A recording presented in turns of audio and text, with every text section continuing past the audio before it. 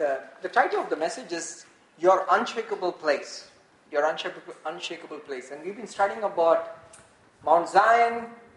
We've been studying about your dwelling place. And today we'll have the last message in that series called The Unshakable Place. This message was so rich. This revelation has been growing inside me. And I think it'll grow inside you as you see in the Word. Where are you right now? You are in this place called Mount Zion that you're technically seated with. You're in Jesus. You're on this Mount Zion, which is, and if you recognize this truth, a lot of the passages in the Bible that you would push forward to the millennial time of Christ, it'll start applying to your right now place in Christ Jesus. And that will become open and become more richer to you. Amen? So today we'll close with that session, but I'll go through some of the scriptures and hopefully you'll be able to see the truths in the Word of God about your unshakable place. Today we'll talk about this place that you are in, Christ Jesus, is an unshakable place. We did dwell on it last time. Why is it important to know that this place, this Mount Zion, this city that you are in right now, you know something that you're a citizen not of the earth, you're actually now a citizen of a place called Mount Zion, where Jesus is seated at the right hand of God and you're with Him. You're in that kingdom, So, have you seen in these Olympics lately? A lot of the athletes, they get these medals. Many of them, they train and they live in the United States. So they get medals, but they have their flags of different countries. But they live here. But they are citizens of a different country, so they glorify in that country's. So you see people. So they'll say, "Hey, but he's from UT Texas, but represents Canada. He is from University of Oregon, but represents Singapore." So they represents different countries, but they are in a different place. So we are like that. We are here, but we represent a different country completely. And the place is called Mount Zion, which is called New Jerusalem, and we'll study a little bit more about it, right? But before that, let me show you something very interesting. Let's go to Ezekiel chapter 34. Ezekiel chapter 34. Ezekiel chapter 34. You have talk about. Wow, this is a big chapter, but it's talk about how God is saying that Israel does not have Israel is like scattered sheep. Now let's look at here.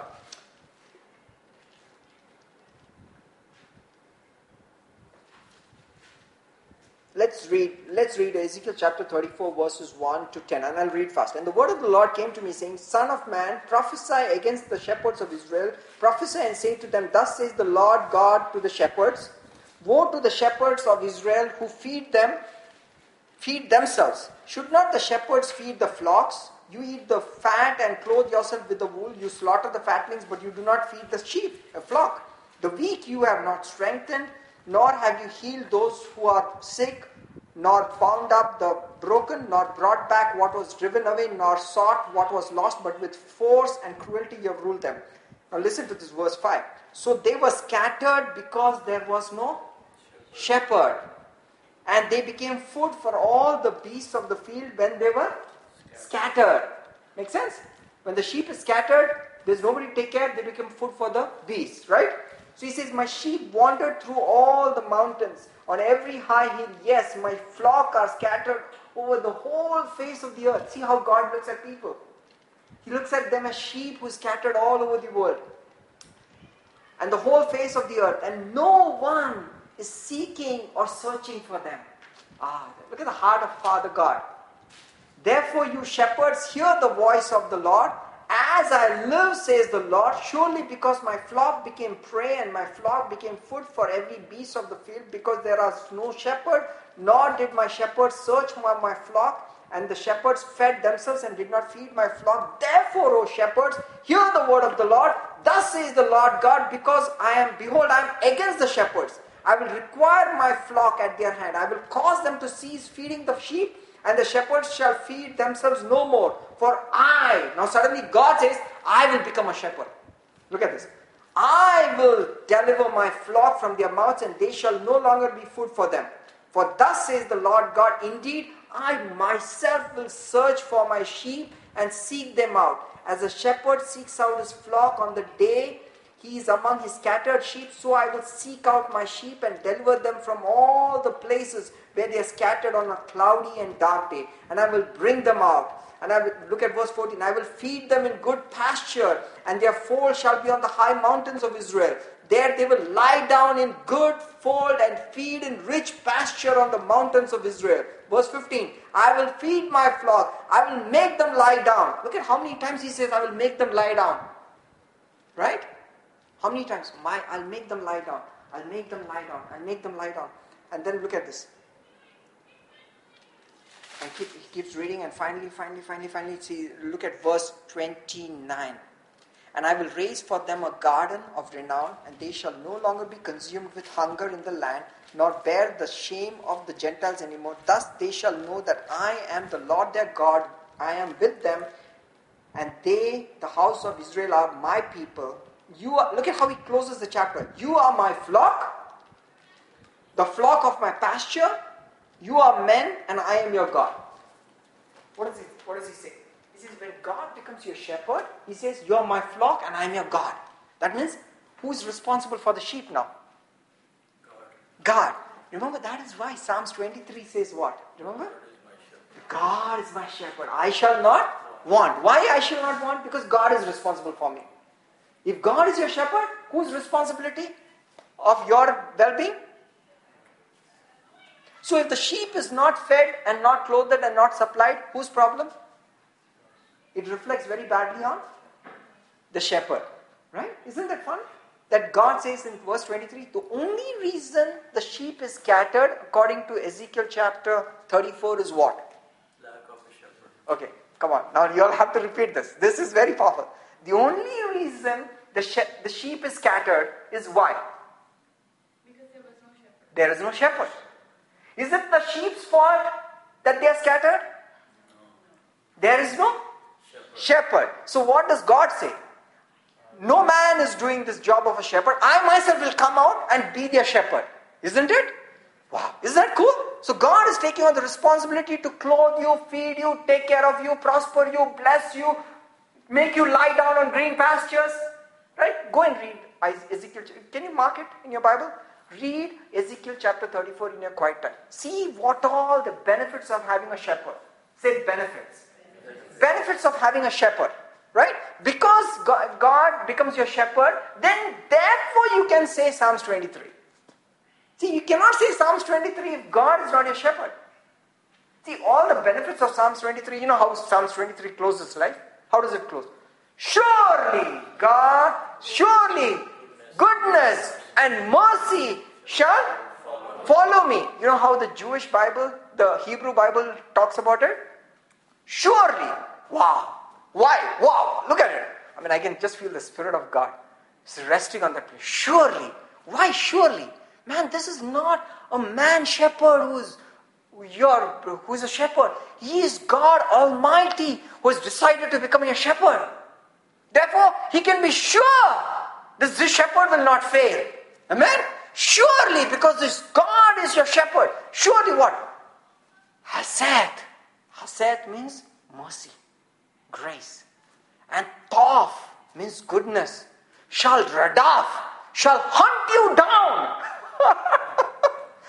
Radaf in the Hebrew Bible is hunt you down. Everywhere the word Radaf is used in the Old Testament, it is for somebody hunting somebody down. So he says, Hased and Tov will hunt you down. Oh, how often? All the days of your life. Say Hased and Tov shall Radaf you. I'm studying some Hebrew here. Say Hased and Tov will Radaf you. So what is Hased? Grace means unmerited favor. Do you want unmerited favor? Hey, who doesn't want unmerited favor? Joshua, do you want unmerited favor? Hey, I don't work for it. Just favor follows me. Unmerited favor. That's called Hased in the Bible. That's called grace, right? Hased and Tov. Tov means goodness. Shall hunt you down. Because why? God is my shepherd. Isn't it? So the only reason the sheep is scattered is because there is no shepherd. Isn't it? So whose fault is it? Not the sheep's fault. Is this not if it's not a good shepherd? Now we have a good shepherd, okay? Now we have a good shepherd. Therefore the word surely appears in Psalms 23. So surely goodness and mercy follows me, because now one thing is clear, you have a good shepherd. So the only responsibility of the sheep is what now? Follow. He makes you lie down, right? You don't even have to work. On this road on Hebron Parkway, I take International. Where I turned on International Parkway, there is a small green patch. So sometimes these companies, they put animals on these open green patches to get agriculture exemption, so that they do not have to pay property taxes. You've seen that, right? I mean, these are commercial plots, but there are animals there, right? I mean, who are they fooling, right? But hey, the government allows that. As long as there are animals, it's agriculture, you don't have to pay property taxes are low. That's the reason, this is the reason they do that. Okay, so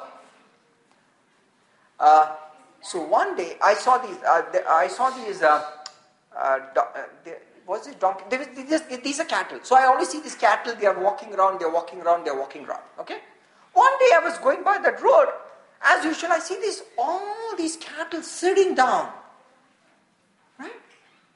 And I was like, and God was telling me, Anil, why they are sitting down? I said, why? Because they are satisfied.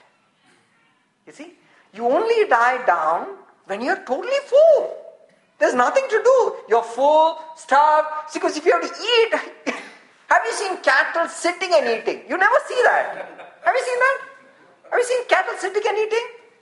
At least not in the cattle that we know. When they're sitting, they're totally satisfied. When they're standing, they're eating. But when they lie down, they're satisfied. What does the Bible say in Psalms 23? He makes me. So he's not like, hey, your quota is over, don't eat too much. God is not like that. He says, you eat as much as you want, and then you lie down.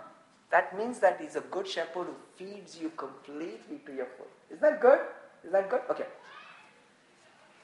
So let me tell you a secret. Something very powerful. I think you'll love it. Go back to Mark chapter 6 verse 34. We have not even started on the passage that we're supposed to do today, but this is something very powerful. Because even if you don't finish the chapter today, but I think these are some good nuggets that you will learn. Mark chapter 6. Okay, let's go to Mark chapter 6.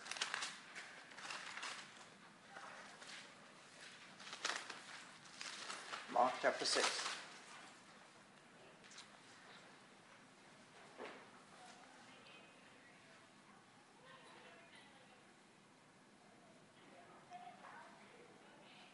Mark chapter 6, okay.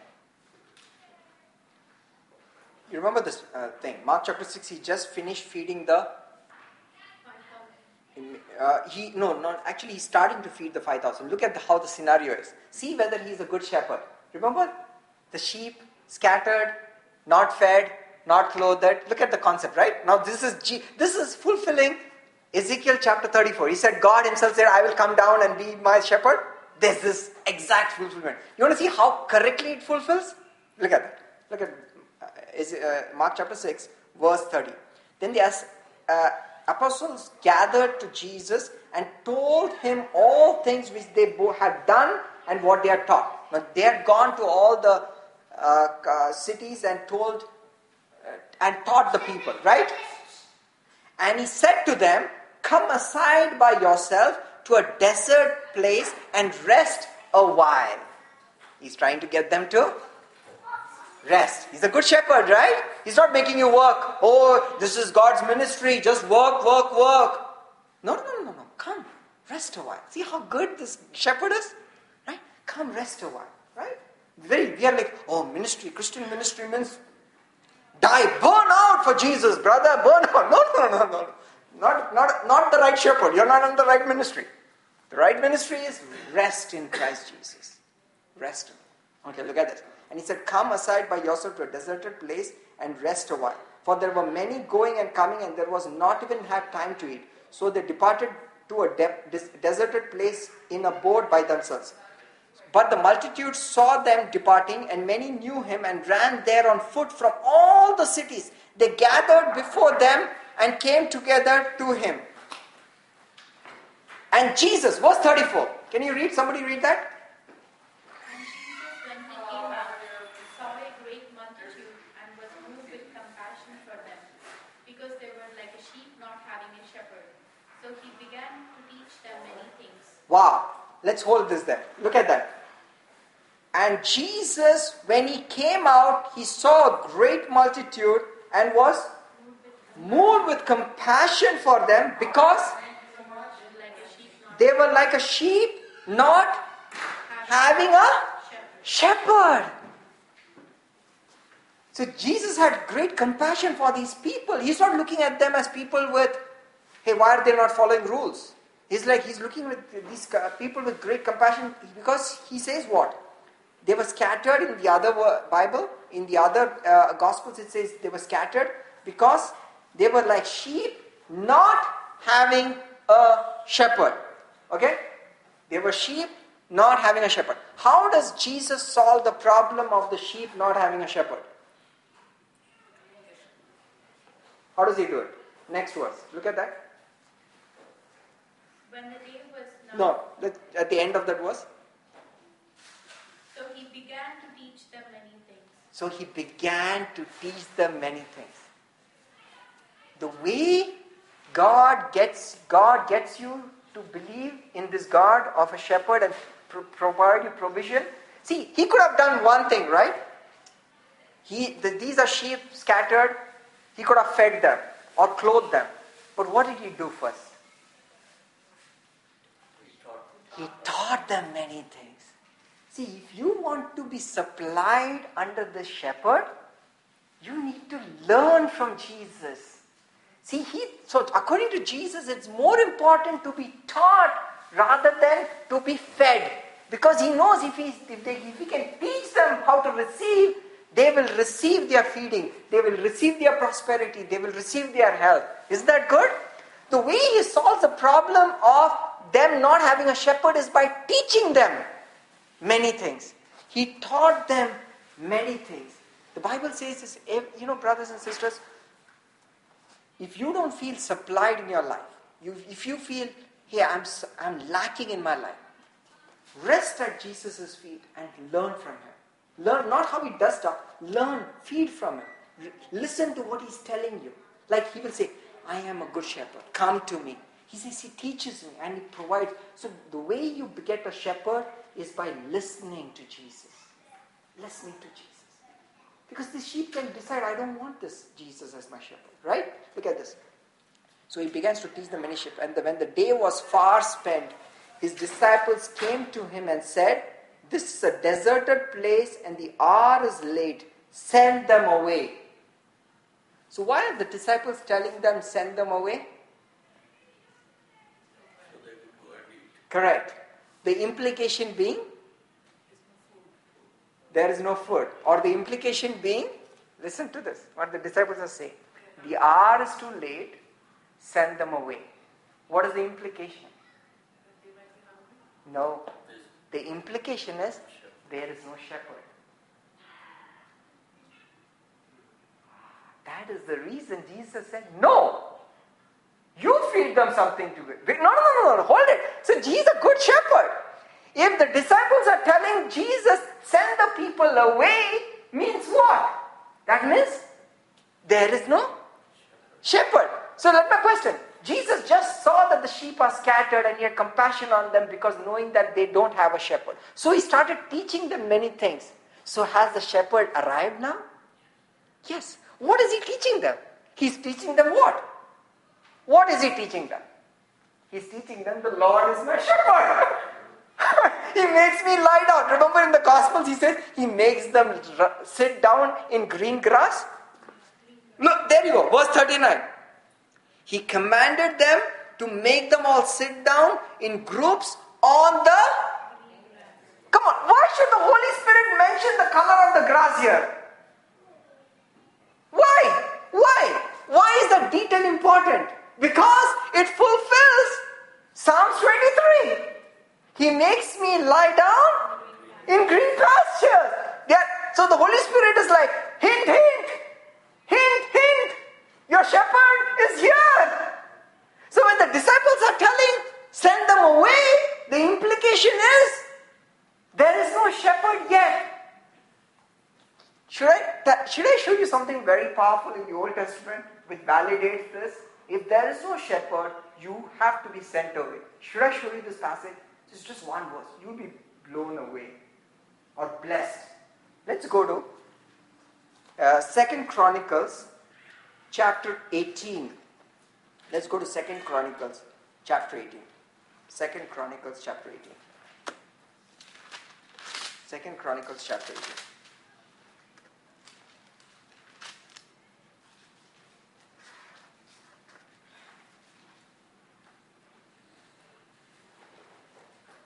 So here is this king. Let me set the setting.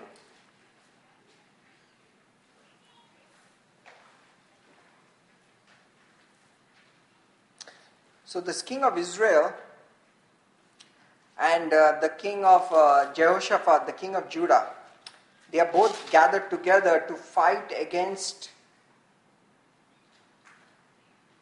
Ramoth Gilead, the enemy of both Israel and Judah. So for the first time they come together. Now the king of Israel is a kind of an evil guy.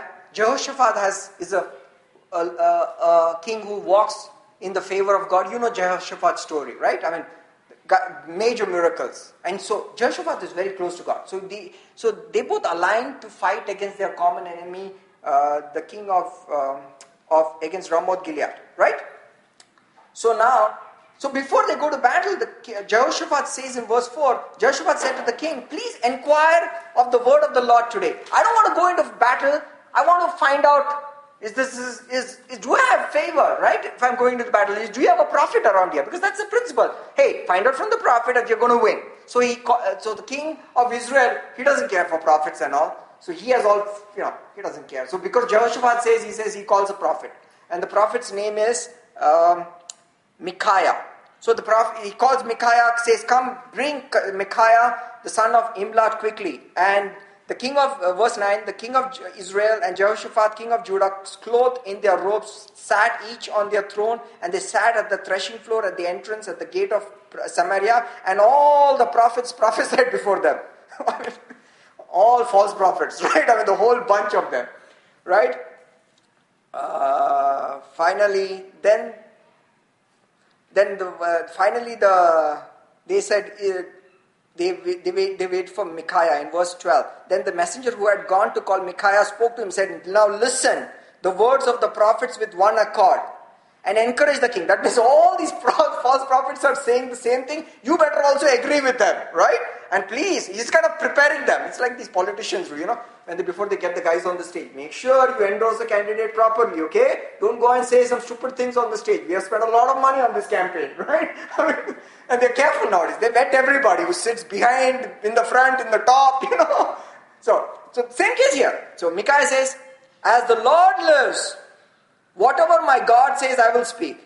Then he came to the king, and the king said to him, Micaiah, should we go to war against Ramoth Gilead, or should I refrain? Simple.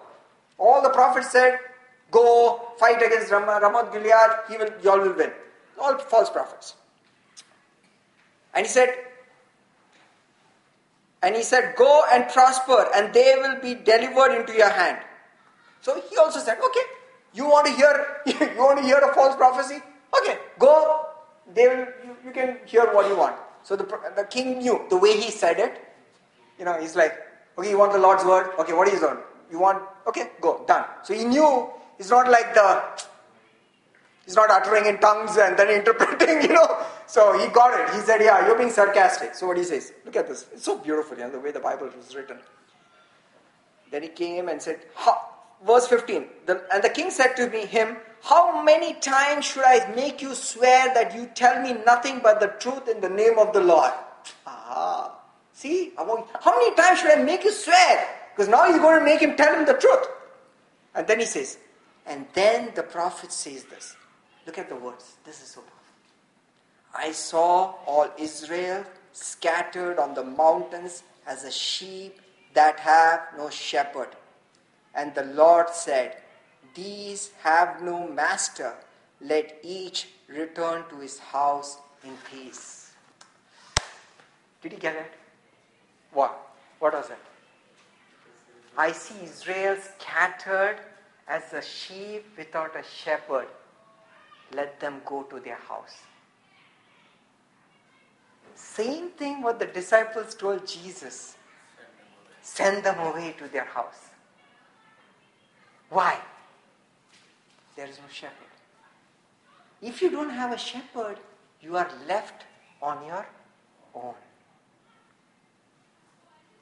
See how Jesus immediately got it. He said, no, make them lie down. I am their shepherd. Amen? I am the shepherd. You are not on your own, brothers and sisters. You have a shepherd. See, God is your shepherd. You are not to be sent on your own. You are not supposed to fight these battles on your own. See, this is not your job. See, you are not clothed and you are bruised and you are not being taken care and you are suffering and you are sick and you have been struggling. It's not your responsibility. Let me give you something good news. This is not your job. It's not the sheep's job to provide for itself. That's how the world thinks. Go to your own house. There's no shepherd. There has been no shepherd for 2,000 years till Jesus came. Even more longer. But since Jesus came, brothers and sisters, there is a king in our midst. There's a shepherd in our midst. And then there is Psalms 23. But do you believe it that there is a shepherd in your life? You have a choice. You can live as if the shepherd is not around. Or you can believe Jesus' words and says, sit down. Let me teach you something. Let me teach you Psalms 23. The Lord is my shepherd. Guess what happens when Lord is the shepherd? He makes me lie down on green pastures. He restores my soul. I don't have to go up and, my emotions are, I have to take pills, hormone pills, sleeping pills. My soul is all over. He says, He restores my soul. He says, is that cool? He restores your soul. My emotions are all over. He restores my soul. He's like, some of the sheep, they are all over the place. He tells the sheep, relax, chill, believe me, trust me, everything will be okay. He takes the sheep. He leads me beside still waters. Not even turbulent waters, still waters. You don't have to be afraid of the waters. Still waters. In fact, in Ezekiel chapter 34, he rebukes other sheep who muddy the waters. You should read that. What do you mean muddy the waters? People who try to bring a lot of law and responsibility to receive from God. They are trying to muddy the water. Like, no. You also have to fast. You also have to pray too much. You also have to do this. You also have to stay. But you are trying to muddy the water. Let the sheep drink, brother. Let the sheep. So Jesus is saying, don't let them muddy the water. Don't try to mix law and grace and all that stuff. Just let them drink water. It's free. Then what? He leads me between still waters. Again, fulfilling Psalms, Ezekiel 34. He restores my soul. He leads me, even though I walk through the valley of the shadow of death, I fear no evil. Why? Your rod and thy staff, they comfort me. Means what? They beat me down? No. The rod and the staff is not for you. The rod and staff is for what? For the wolf. He's like, hey, my shepherd has the rod and the staff. He'll take care of all the wolves. So it's not my responsibility to take care of myself. In fact, this is powerful. When Jesus, in the Garden of Gethsemane, when they were about to catch him, they came with weapons and lanterns and heavy duty armor. And they came in. And Jesus walked up to them and said, who do you seek? They said, Jesus of Nazareth. He said, I am. That's the name of God, Yahweh, the Yahweh God. Jesus is Yahweh, correct? That was the reveal. It was hidden in the old covenant. It is revealed. Yahweh, Jesus is Yahweh. Whenever you see the word Lord in the Old Testament, capitalized, that's Yahweh. That is Jesus. So he revealed himself as Jesus in the new covenant, correct? In the New Testament, after Jesus came. So he stood up and said, I am. She said, that's Yahweh. That's Yahweh. So immediately they fell down. Then again he said, who do you seek? He said, and he told them one thing. If you want me, you have to let them go. Well, what is he doing? What is he doing? He's being a good shepherd. He's saying, what is he saying? And the Bible says, if you read John, that gospel, in that incident, and in a couple of other gospels, he says, so that the saying may be fulfilled what he said, that of all that you have given me, I have lost none. Let me ask you this. Is that a spiritual fulfillment or physical fulfillment? Of all that you have given me, I have lost none. Is it physical or spiritual? Trick question, right? What is it? Remember Jesus said in John chapter 14, 15, 16, 17, he says, of all, he's praying to the Father. He's saying, of all that you've given me. He just prayed that prayer in the upper room, and then he goes into the Garden of Gethsemane, getting ready to be captured. He gave himself up, right? I mean, nobody can touch him. I mean, so many times they wanted to stone him. Jesus, they couldn't stone him. He would just walk in the midst of them. Why? Because he said, nobody can take my life away from me. I laid down by my choice, right? Right? I mean, just because you have stones doesn't mean you can touch me. So he had this power that he would not flee away from him. So he would walk in the midst. Means he is all powerful.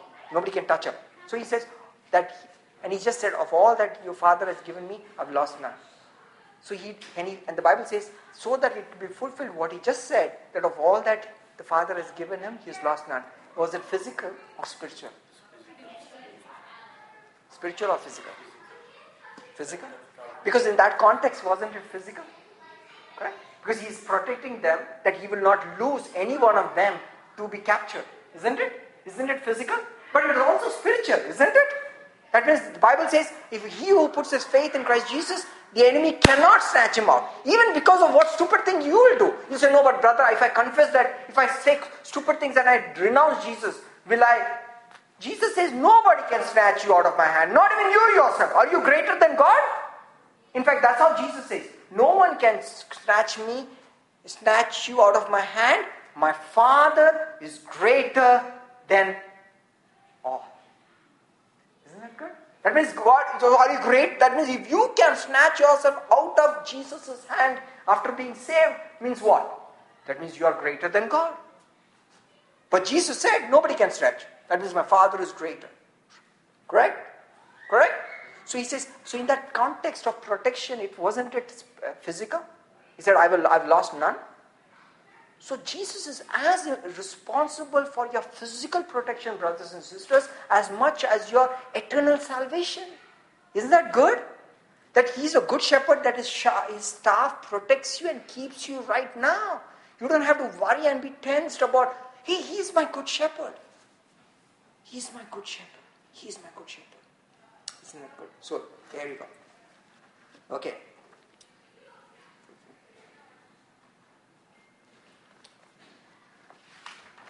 So let's go to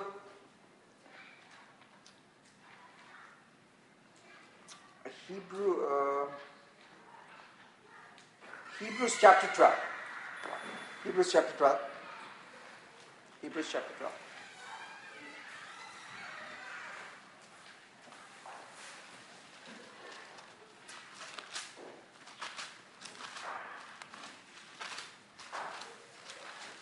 Hebrews chapter 12.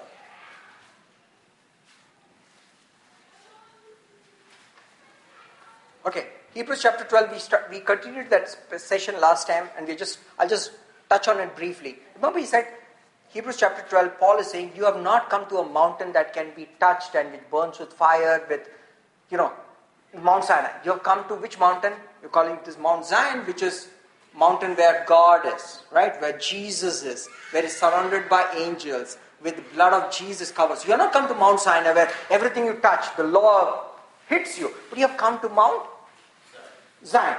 He says the Mount Sinai was shaking. But Mount Zion, unshakable. Correct? So you come to a mountain that cannot be shaken. Right? Say not shaken. Not shaken. So when things are going to shake in the world, you don't have to worry about you don't sit. When things shake in the world, you don't have to worry about it because you are not on that mountain, Mount Sinai, which is shaking. You are not on Mount Sinai, right? You are on Mount Zion, which cannot be shaken. Amen? Right? Good. Okay, let's read this and Hebrews chapter 12, verses 25 onwards. See that you do not refuse him who speaks, for if you did not escape him if they did not escape who refused him who spoke on earth, how much more we will not escape if we turn away from him who speaks from heaven, whose voice then shook the earth, but now he has promised, saying, yet once more I shake not only the earth but also heaven. And this once more indicates a removal of those things that are being shaken, as of things that are made, and of the things which cannot be shaken may remain. Therefore, since we are receiving a kingdom that cannot be shaken, let us have grace by which we may serve God acceptably with reverence and godly fear. Okay. So, Paul is saying there is a prophecy in the Old Testament which says once more God is going to shake heaven and earth. Okay, hold it. Guys, you all have to listen to this. There is a prophecy. And Paul is quoting this. Once more, God is going to shake heavens and the earth. Say shake. Shake. That prophecy is going to happen. It's going to happen. God is going to shake heavens and the earth. So Paul is saying, only things that are made can be shaken. What is the implication? Come on, Josh. Sir, what was the question? The question is, only the things, Paul says, only the things that are physically made can be shaken. That means what cannot be shaken? If only the things that are physically made can be shaken. Therefore, what things that are not made by hands, can it be shaken? No. That's the implication, correct? That means, he says, if anything is made by hands, the Bible says it will be shaken. Correct? That means everything in this world, your achievements, anything with your hands, or your effort, or anything. Buildings. This building is made by hands, right? It's going to be shaken. Right? Every building is going to fall. The Bible is prophecy. Everything is going to burn. Everything. So what will not be shaken is the things that are not made with hands. Correct? So what is not made with hands? What is not made with hands? Heavens, angels, spirit, you and I, your spirit. Correct? But if you are on the earth, and you are part of this system, but you are not part of God's kingdom, that city, remember Mount Zion is a city. It's a real city. Children, brothers and sisters, Mount Zion is a real place. I'm telling you, you might not see it. See, the things that you're seen are most of the time are going to be pass away. But the things that cannot be seen will remain. So things which are made without hands, Mount Zion cannot be shaken, correct? So he says we are receiving a kingdom that cannot be shaken. You're going to receive a kingdom. So he quotes a prophecy, says, once more I will shake heavens and the earth. Correct? So he says, once more it's going to happen. It's going to happen when, we don't know when. So the question is, will believers be affected by that shaking? And the systems, the economics, the world, the things are going to shake.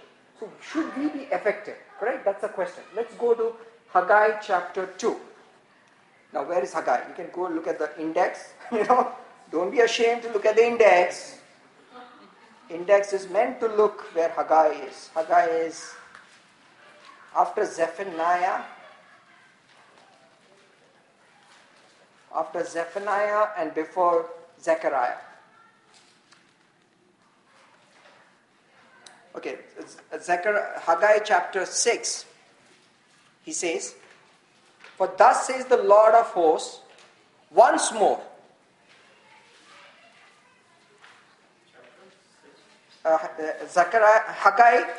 Haggai chapter 2 verse 6. Did you get it? Index. Haggai chapter 2 verse 6. Did you get it? Everybody got it? Yes. Everybody got it? Okay. We'll do a little Bible study, right? It's no problem. Let's do some Bible study. Haggai chapter 2.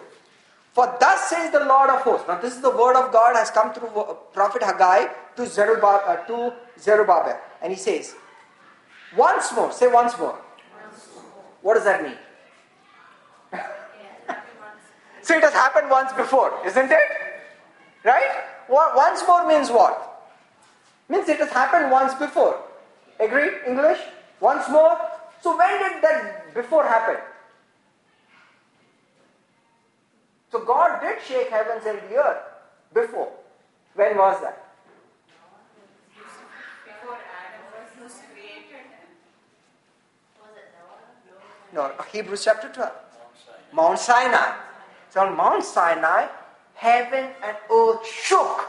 In fact, it shook so much. If you read Hebrews chapter 12, there was such, one day we should do this, that documentary of where the real Mount Sinai is. It's powerful. It is in Saudi Arabia.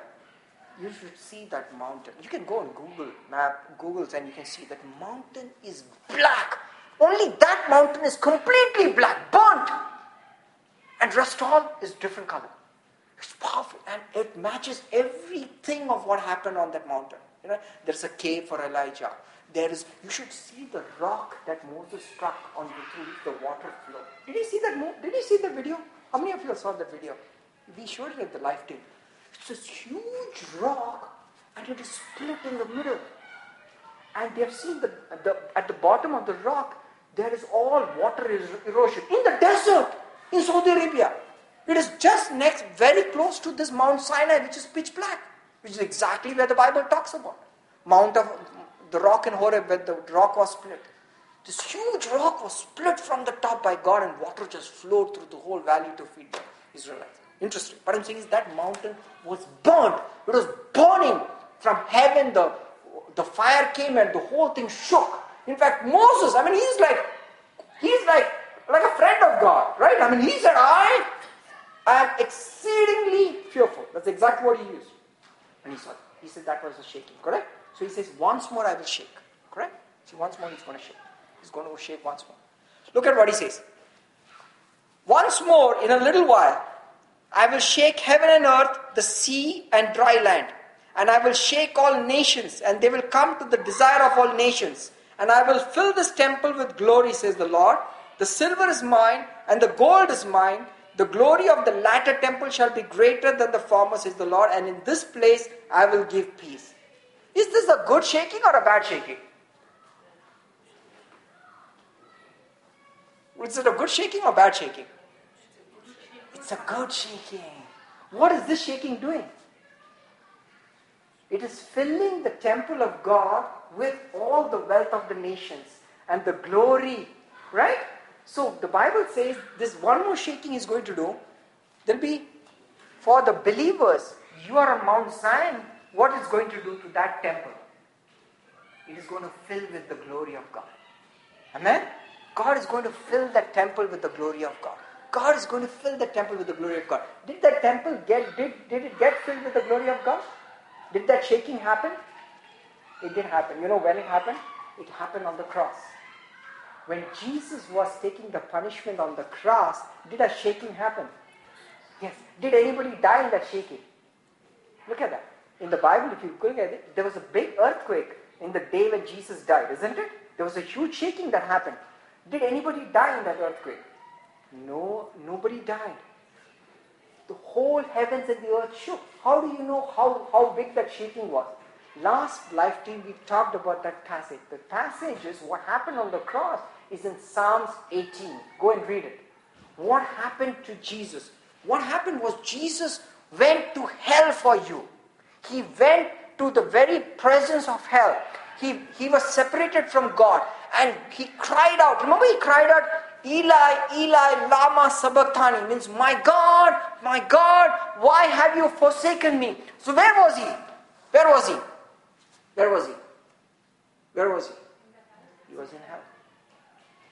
Because there's only one place where you're forsaken completely and separated from God, and that is hell. So when Jesus cried out, Lama, Lama, Eli, Eli, means God, my God, God. He never called God Eli. Eli is like not a covenant God, a God with whom he has no relationship. That's the name that he used. Because at that point of time, he was taking you and my disobedience and sins and everything. Remember, God put everything on him. It's so powerful. And Jesus went to hell for you. He took all the punishment, all the anger of God the Father against him. And he cried out. You should read it. I mean, I don't have the time because last time we went through that passage. You should read Psalms 18, what happened on the cross. He said, the Father God listened to his voice and came riding and split heavens and earth and shook and came and exalted Jesus from the very pit of hell and exalted him to the right hand of God. And what did he do when he did that? He created Mount Zion in one day. One day! You know, all this happened on the number of hours that he was on the cross, and we did not even know it, right? Unless the scriptures opened up. That is why Jesus could say at the end, what? Finished! Why? If it is not finished, if the punishment is not paid and he is not exalted, he could not say that. That is why the Bible says, can a country be born in a nation be born at one day? Can Zion give birth? Even before it was in labor, it gave birth? It's like, who has heard of these things? That means God says, it only happened for 3 hours, from the third hour, from the third hour to the sixth hour. There was darkness on the earth, right? Nobody could see what was going on. What was going on was Jesus was taking the punishment and going to hell for you. You should read 2 places in the Bible where this mention is. It's hidden, but it is there. 2 Samuel chapter 22 and Psalms 18. You should read this whole passage. It talks about what happened to Jesus on the cross. It talks about what Father God did. It says he came riding on cherubs and rescued his son and said, and Jesus had died, right? Because when you're separated from God, you know that spirits don't die. No spirits die. Does spirits die? No. When he even says you shall die means what? What happens to you? You're separated. You go to hell. See, spirits don't die. We are spirit beings. Spirit beings don't die. Wrong. Spirit beings don't die. None. We all have a place. Either we can decide to be everlastingly separated from Christ, from God, or be with Christ. Spirits, we cannot say, a lot of people say, I don't care, I'm going to live my life the way I like it. My friends are there. There are people who really believe that my friends are there. I don't know whether, even your friends don't want you to come there. How do I know that? How do I know that? Your friends don't want you to come there. The rich man, when he died, does Jesus know what's going on in hell? He knows. And he told about an example of a rich man who went to hell. And Jesus says when he lifted up his eyes in torment, see how he wakes up? He wakes up with his eyes in torment. And he said, then he's pleading out to Abraham. He's saying, let Lazarus come and dip of his finger in water, and there's so much fire in hell. I mean, you should go and check on YouTube on the visions of hell. There are so many testimonies of people who have gone to hell. God has given them a vision, and some people who have been rescued from the edge of hell. You should read it. These are real. This is real. I mean, hell is real. He says, they just want some soothing because it's so dry out there. That is why Jesus on the cross said, I thirst. Because at that point of time, he was taking what you deserve in hell. And he said, Eli, why have you forsaken me? Because Jesus was never forsaken by Father God. Never. Man, he is in the bosom of the Father. He is like this is what the Bible says. I mean, this can go in so many ways, but I would like to stick in one place. Jesus says in John chapter 17, the Father loved me before the foundation of the world. What does that mean? And he says the same love that the Father loved me before the foundation of the world, he loves you. Okay, let me tell you this. Joshua, Rohan, for all of you, young guys, you old guys. God loved Jesus before the foundation of the world. Means what? What does that mean? What's the implication? What is the implication? What does it mean that, why is it important for Jesus to say that my Father loved me before the foundation of the world? Do you know what the implication is? You know who made the world? Jesus. The Bible is very clear on it. God had Jesus make everything. All things that were made through Jesus, and nothing, the Bible says, was made without him. That means Jesus made everything.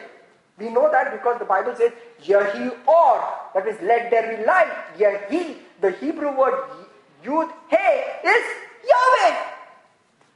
The first word that God spoke was Yeshua, go. So Yeshua went, and Yeshua is Jesus, right? Yud He is Jesus. That's the hidden worm in the Old Testament which has been revealed in the New. So Jesus went and created the whole world, right? So when the Bible says God loved Jesus, Father loved Jesus before the foundation of the world means what? Before Jesus has any accomplishments to his credit. Listen to this. Before Jesus had any accomplishments to his credit, when he had done nothing noteworthy, nothing, Father said, I love you. And God says, I love the same love that the Father loves me before I did anything to show that I'm worthy of his love. The same love, he loves you now. Isn't that cool? That means you don't have to do anything to deserve his love. That's how God loved the Father. The Father, Lord Jesus. Is that cool? The same love. So Jesus didn't have any medal to show. He didn't get any grades which were good. He didn't have any credits. But what did the Father say? He looked at Jesus, his son, and said, I love you. You know what does that love do to you? What does that love do to you? When somebody loves you unconditionally and doesn't care whether you mess up or don't, and says, I love you, brother. And if a father says to a son, or a mother says to a son, or we tell to our children, and that's how we should love. He says, tell our children that we love them, and we should do, because we are also there. We condemn others that they don't love us. But look at your own life. We don't love each other. We are like, hey, you better prove your love to me, right? That's not how the Father loved Jesus. That is why even before Jesus had started his ministry, before he had even done one miracle, when he was baptized, he had done no miracle. Nothing. He didn't do any miracle. The beginning of the signs of Jesus was in Cana of Galilee, right? He had done no miracle. He stepped into the water, and what does the voice come from heaven? What is the voice that came?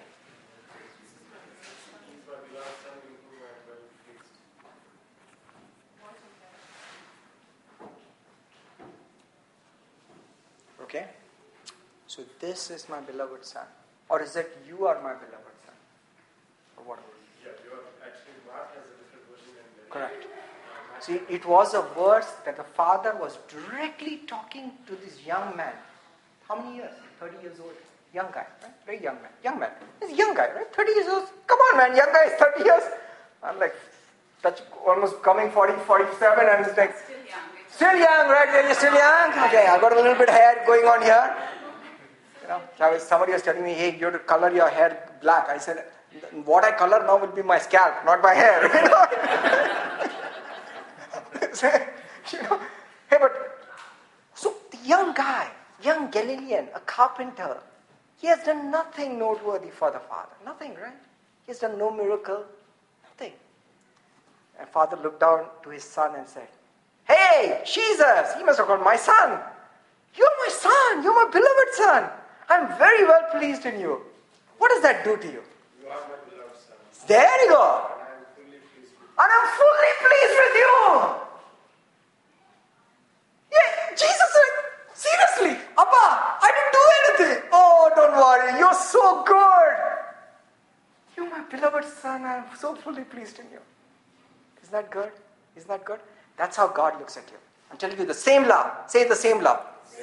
Whether you believe it or not, that is the same love. Now you can decide, no, I just don't believe. I believe God is as harsh as, people model God as how their parents behave to them and their friends behave to them and what. But let me tell you, we are all fallen creatures. We are all, I make a stupid father, I don't know how to bring up children. We all don't know to become children, but God teaches us, correct? We are all fallen people. But the Father above has perfect love for you. Amen? And remember, we just studied, He's a good shepherd, right? Once more, He will shake. But why am I going there? I don't know where we went there. I don't know where we took off from. But it was good, right? It was good. But He loves us, and He From Jesus long before the foundation. Why did we go there? You said that, the darkness when he was in hell. Correct. Correct. So the shaking happened on the cross. So finally, the Father comes down to rescue His Son. Why? Because He was righteous, right? Because He was taking you and I's sins. But He finished paying the price. So what happened was in hell, He finally finished. So you think, no, Anil, it was only 2 or 3 hours. Seriously? You think God is bottled by time? A lot of people who have visitations to heaven, they go for hours together, but then when they come back, they feel the clock is still 2 minutes. You see that? A lot of the visions. Why? Because God lives outside time.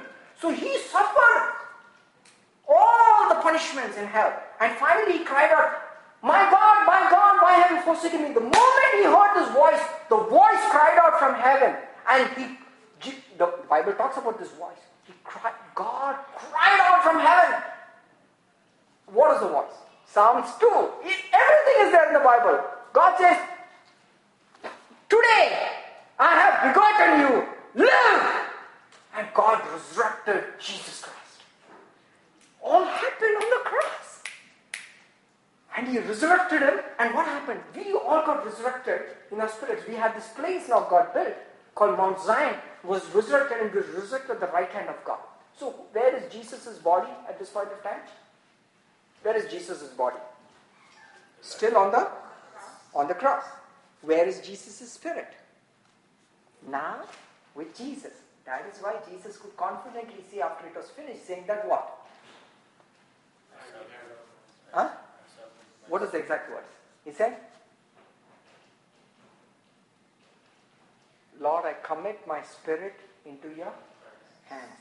Why could He do that? Because now He is in the Father's hand.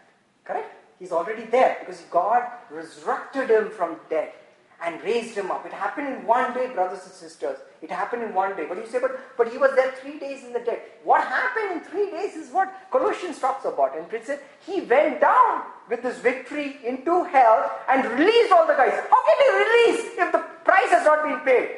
You cannot release the prisoner. Somebody has to pay the penalty for their sins, right?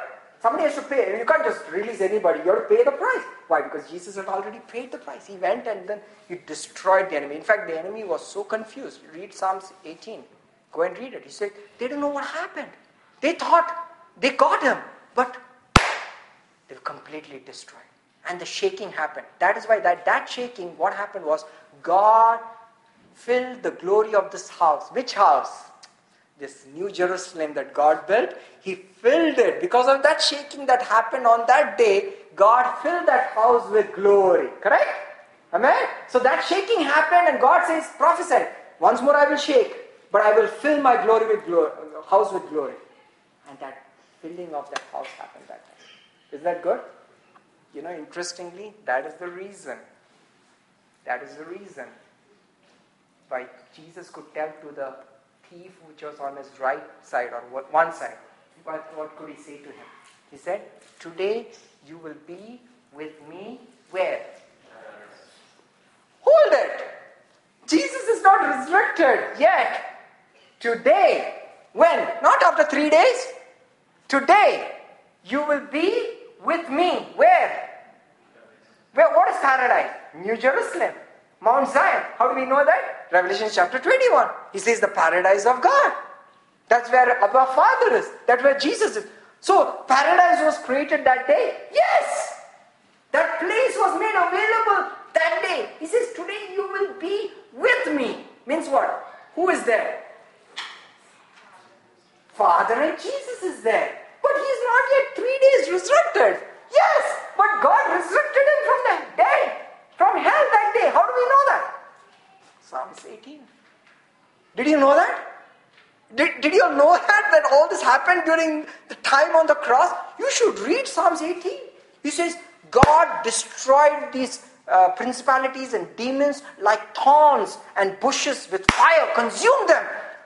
Oh, this is so powerful. And you read Isaiah 10. He says how God, the king of Assyria, which is a type of Satan, he said, Satan was so boastful. He said, God uses me like a weapon against his people because he's an avenger, right? But God says, hold it. King of Assyria, he's talking to Satan. You should read Isaiah 10. He says, he's talking to Satan. He's saying, hold it. I know you're very proud. But wait till I finish what I've determined in Mount Zion. Hold it. So something happened. So on the cross of Calvary, which is Mount Zion, God determined something. And Satan had no clue about it. He said, wait till that happens. Guess what? I will turn on you then that day. And the moment Jesus took the punishment, God turned on the king of Assyria, which is Satan, and burned him completely. It's powerful. Very powerful. So today, we live in a state, in a place, in Mount Zion, which Satan has no access. Let me tell you, he does not have access to that place. That is why the Bible says, on Mount Zion, a wolf shall lie with the lamb. The lion and the kid can take a serpent. Why? Because nothing can hurt them on this holy mountain. See, Satan has no authority over you on this holy mountain. But you say, but Anil, I am on the earth. Yes, but you are not of the earth. You are in Mount Zion, seated with him in heavenly places. So you have authority. But you can hang around and believe that all these demons have authority over you. But they don't. They don't have any authority. They fool you thinking that they have. But they don't. They don't. Okay, let's go here. And the glory of this latter temple shall be greater than the former, says the Lord. And in this place, which place? This place, Mount Zion, which was created because of the shaking. So what happened to this Mount Zion? So the Bible says, this is so good. So in this place, I will give peace, shalom. That means God says in this mountain, there will be peace. Why? Because the penalty has been paid. Jesus has paid the price. There is peace right now. Amen? So the glory is here. This is the house that we live in right now. We are not going to live, we are already there. How do we know that? Hebrews chapter 12. We have not going to a mountain, we are already there. We have come, right? We are receiving a kingdom that cannot be shaken, right? Is it a little too much for you all? No. You getting it? Okay. Now look at this. Now this is the best part. I mean, there are so many best parts, but let me give you a little, the biryani part of the buffet, right? The biryani part is out here. If you like biryani, this is it. On the 24th day of the 9th month, verse 10, in the second year of Darius, the word of the Lord came by Haggai the prophet, and he starts saying some things. He tells a parable to them. He says this. He tells, tell the priest. If you're, he's telling a parable to the priest. He's telling the priest, if the priests are very holy, correct? The priests are very holy. They cannot mess around. He says, if you carry unholy flesh in the fold of your garment, will you become unholy? The priest said, yes, sure. The priest could not touch anything unholy. Even though you are good, you cannot touch anything unholy. So he cannot touch it. And then he says, if you are unholy and you touch something holy, will you become holy? I think I lost it. Okay. So he's asking the priest. He says, God is asking the priest, right? In the old covenant. He says, if a priest is very holy, he sanctified himself, he doesn't do mess up, he doesn't do something. But he by mistake touches something unholy. Does he become unholy? Yeah? In the old covenant? Does he become unholy? He's completely holy, he's clean, perfect, he's done all the rituals, but he touches something unholy. Will he become unholy? Yes. Very clear. He cannot touch it like he touched a dead person. He cannot minister. He has to go through the whole rituals of, ashes and blood and sacrifices. Correct? Makes sense? Okay. Then he gives another example. He says, suppose you are unholy. You are unholy. You are not done all your rituals. You are unholy. You are sinful. But you touch something holy in the temple. Will you become holy? Holy. It doesn't work that way also. Correct? That means holiness, for you to be holy in the old covenant, you have to be completely holy. You cannot touch nothing. But he says what? He says, a day is coming when when somebody completely holy will touch somebody unholy. And what happens to the holy one? Nothing. But what happens to the unholy one? He becomes whole. He says a day is coming. A day is coming. He's talking about Jesus. A day is coming in this place where you are. He's saying a day is coming when a woman who has an issue of blood will reach out and touch somebody holy. And the holy will remain holy, but the unholy will become whole. Hallelujah! Hallelujah! That's the power of the new covenant. And says Jesus is coming that day. And he says, and it's hidden in Haggai. He says, a day is coming when my son is going to walk the shores of Galilee. And he is going to touch every sinner. And the sinner is going to become holy. Amen? Amen? And a day is coming when a holy one of God will do some stupid mistake, but will still remain holy. Is that good? Or are you going to be always afraid? Oh, did I mess up today? Did I lose my salvation? God says, no. I have preserved you, and I have perfected you, and I have made you clean. You will never be unclean. Isn't that good? What the power of this new covenant in Christ Jesus. That is, in this new mountain, in this city that you are in, that God has registered your name, by the way, you can never be defiled. Say, never be defiled. Never be defiled. You say, but Anil, so that means I can go and do all some stupid things? Try. You'll do a couple of stupid things, and then you'll like, seriously? What am I doing this? My Father is so good. He loved me when I did not even love Him. How much more when I've accepted Him as my Savior? Isn't it? There's this guy. I will leave the guy's name unnamed. This guy he's a homosexual, and he had so he said, when people used to criticize me about my homosexuality, I really wanted to be more. I wanted to do more and rebel more against the society. But now that they have started to accept me as I am, I have no fun in doing this. This is a major commentator, a major conservative commentator. I don't want to say the name, but you'll know it. This is his own testament. He says, and this guy is not even a believer, right? I mean, he says, he says, now that everybody's accepted it, I find no reason to enjoy the lifestyle. See, because you might try to do things against the Father God, but seriously, you're not going to enjoy it. Because the Father loves you so much. The Father teaches you. He loves you. You don't have to prove anything to Him, but He loves you unconditionally. When you have that knowledge of that unconditional love, it releases you to do the things that please the Father. Just like Jesus, that love that the Father had for Him drove Him to give His own life. Who would go to hell, man? I mean, you're talking about man will not go to hell for man. But a God who's perfect and righteous will not just go for hell for one man, but for the sins of all men, all women, forever. What love propels that? You know what love? The love that says, I love you before the foundation of the world. Is that good? Is that good? Okay, that's not the good part. The biryani part is coming. Okay, there it is. So he says, so on the 24th day of the 9th month. You know what is the 24th day of the 9th month? In the Hebrew calendar, it's a month called Kislev. Say Kislev.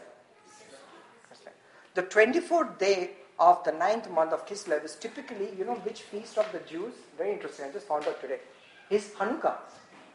They light the candles. It's called the Feast of Dedication. What did they do was they believed that that's the day that the second temple was dedicated. So they light each candle for 9 days.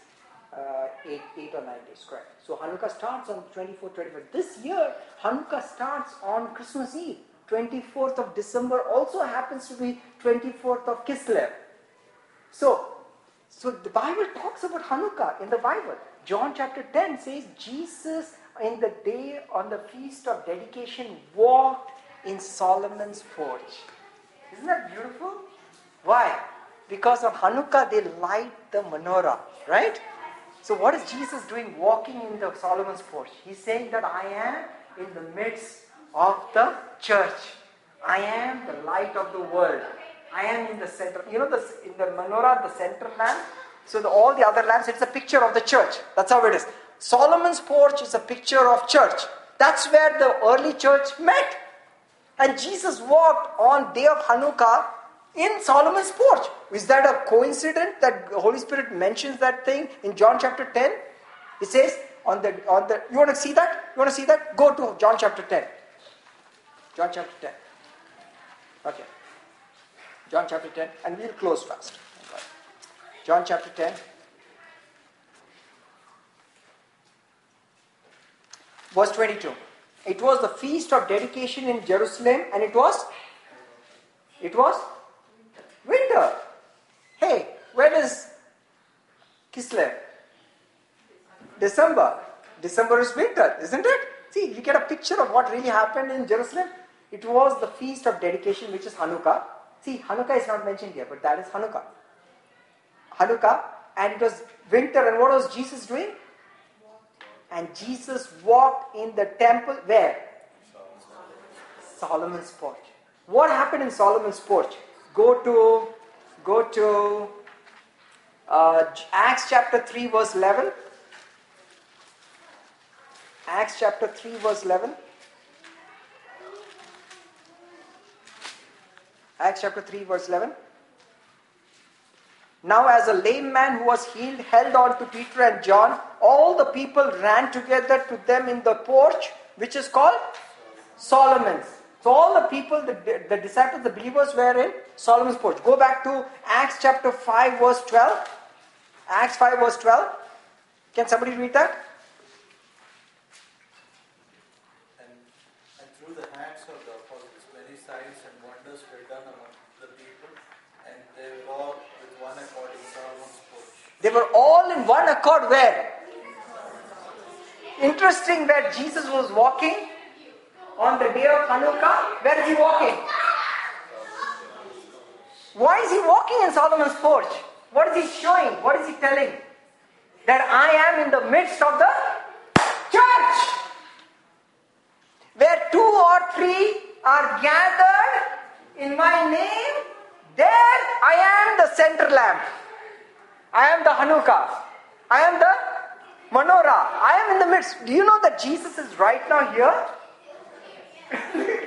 You have no idea that the Lord of the universe, Yahweh, is right now in 1401 Van Winkle Drive. He's standing just next to me.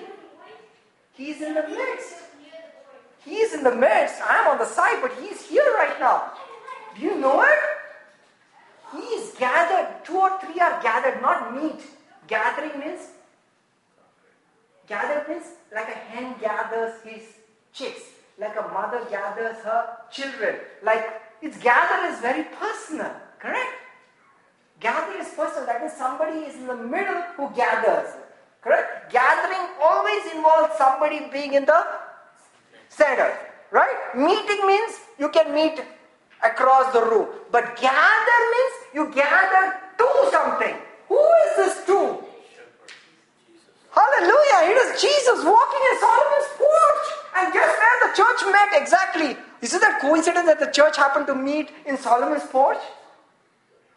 Exactly where Hanukkah, and the Jews today celebrate Hanukkah not knowing they are celebrating the light of the world. Jesus!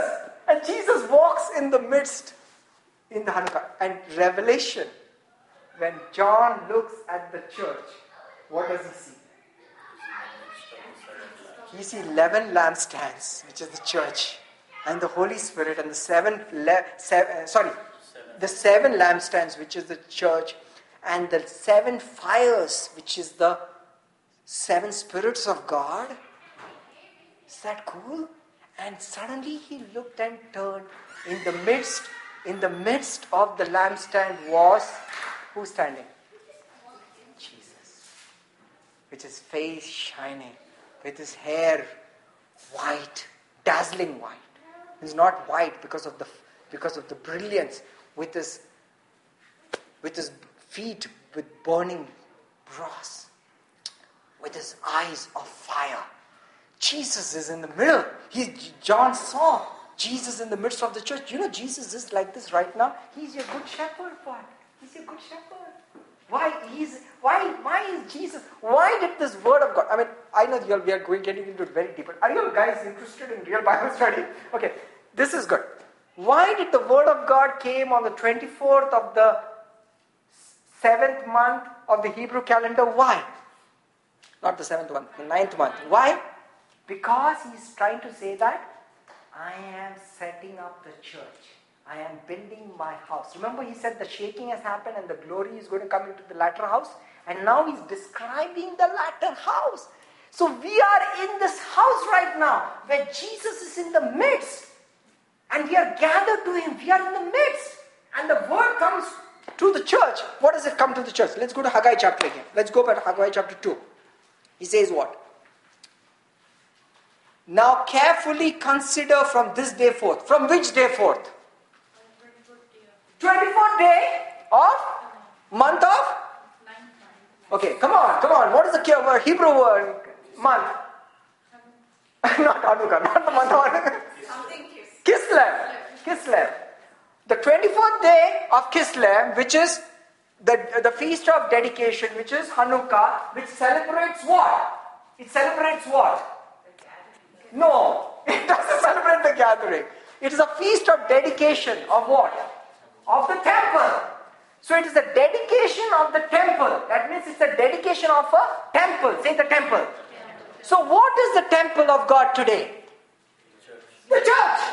Where is the church right now? Here. Where are we seated? In Christ Jesus. Where is that? Mount Zion. Make sense? So the church is there. Do you know how the church looks right now? Revelation chapter 21, you can see it. It's beautiful. John saw the church coming down dressed like a bride. So it was coming down. Not that it is not there right now. It's coming down from heaven. Why? Because it is in heaven right now. Right? Like for example, if you die right now, if you have not believed Jesus, I cannot say God bless you because there's no blessing. Right? I mean, if you don't have Jesus, there is no blessing, children. There's no blessing. In fact, this is so powerful. I mean, I can go in so many ways here. When Psalm chapter 18, where it talks about Jesus destroying Satan on the cross of Calvary and how he destroyed in hell, why he suffered and finally he destroyed, it says, the evil spirits cried out to Yahweh. This is so powerful.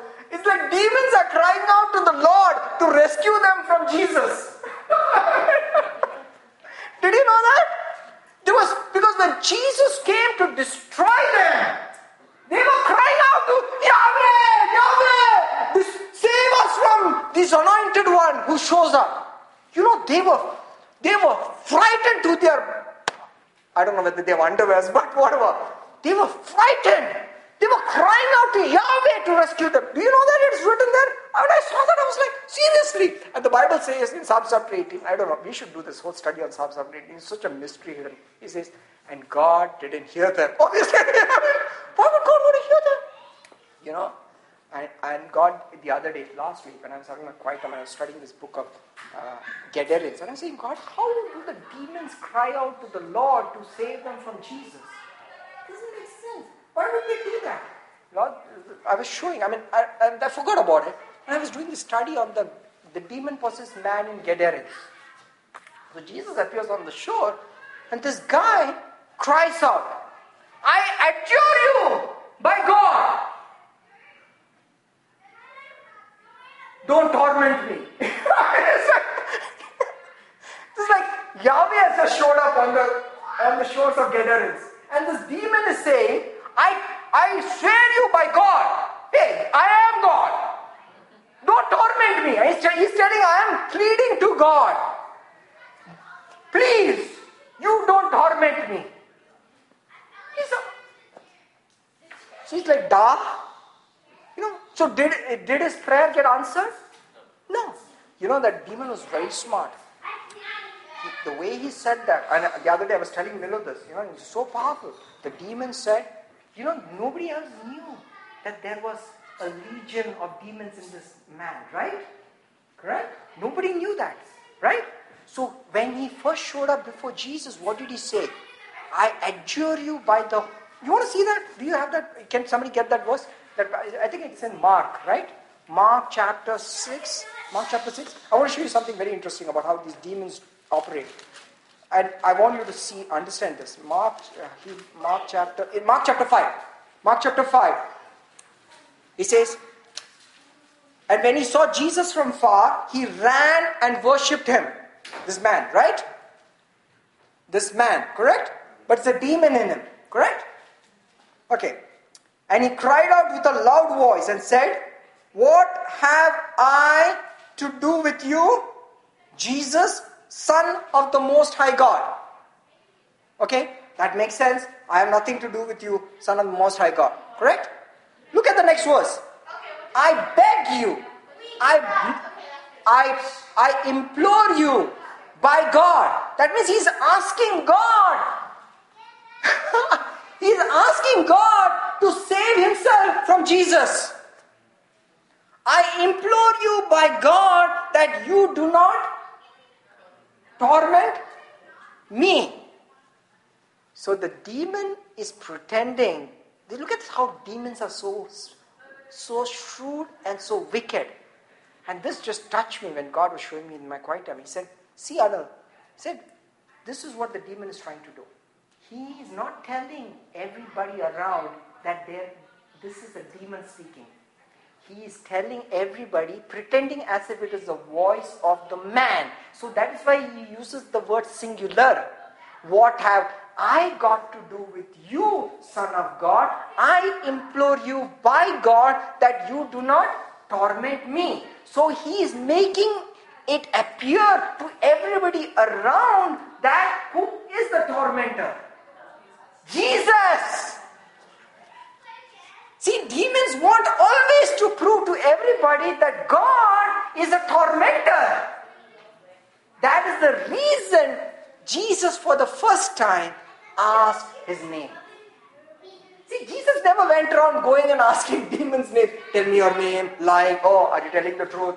No. What's your name? Jealousy. No, Jesus never got. Jesus, he had no patience with demons. He cast them out. But to this demon, he asked them, what is your name? Why? Why is he asking him his name? Because this demon is impersonating as this man and making it appear to everybody that God has sent his son to torment this world. That's what the church has been telling for 2,000 years in a wrong message, that God torments sinners.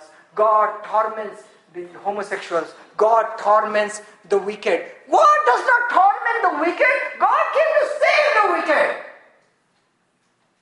Do you see that? See how the demons gets your message? And if you talk to any unbeliever about God, what is their first impression? God is a hard God. God torments people. Isn't it? Don't you think when you grew up, the reason you didn't want to accept Jesus was what? Oh, if I have to... growing up, I shared this. Yeah, I shared many of it. Growing up, one of my toughest challenges, as a young man, I didn't want to accept Jesus, was because if I accept Jesus, I'll have to be like Mother Teresa, I have to go in the slums and I have to take care of them. Either I cannot be a hypocrite. Either I am a believer, I have to go all the way, or others I am a hypocrite. I cannot do that. So Mother Teresa was my biggest challenge to become a believer. I was like, I hate slums.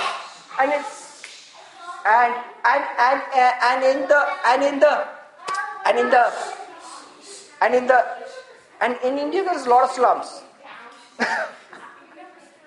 In India there's a lot of slums. And you really see how, I said, Lord, I just don't have the heart.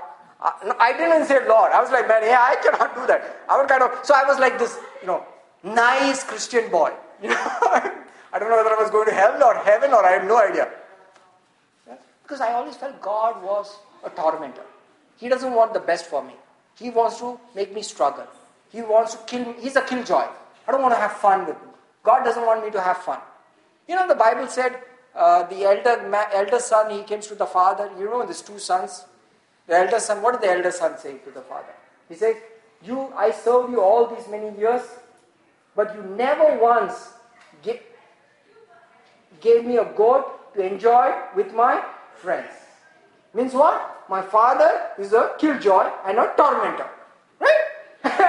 By the way, who is dancing and who is having music and where is the father? Inside the house with the younger son making merry. And whose idea of making merry? The father's idea. He says, is it not right for us to have a little party? That's the father's idea. And the elder son is like, seriously?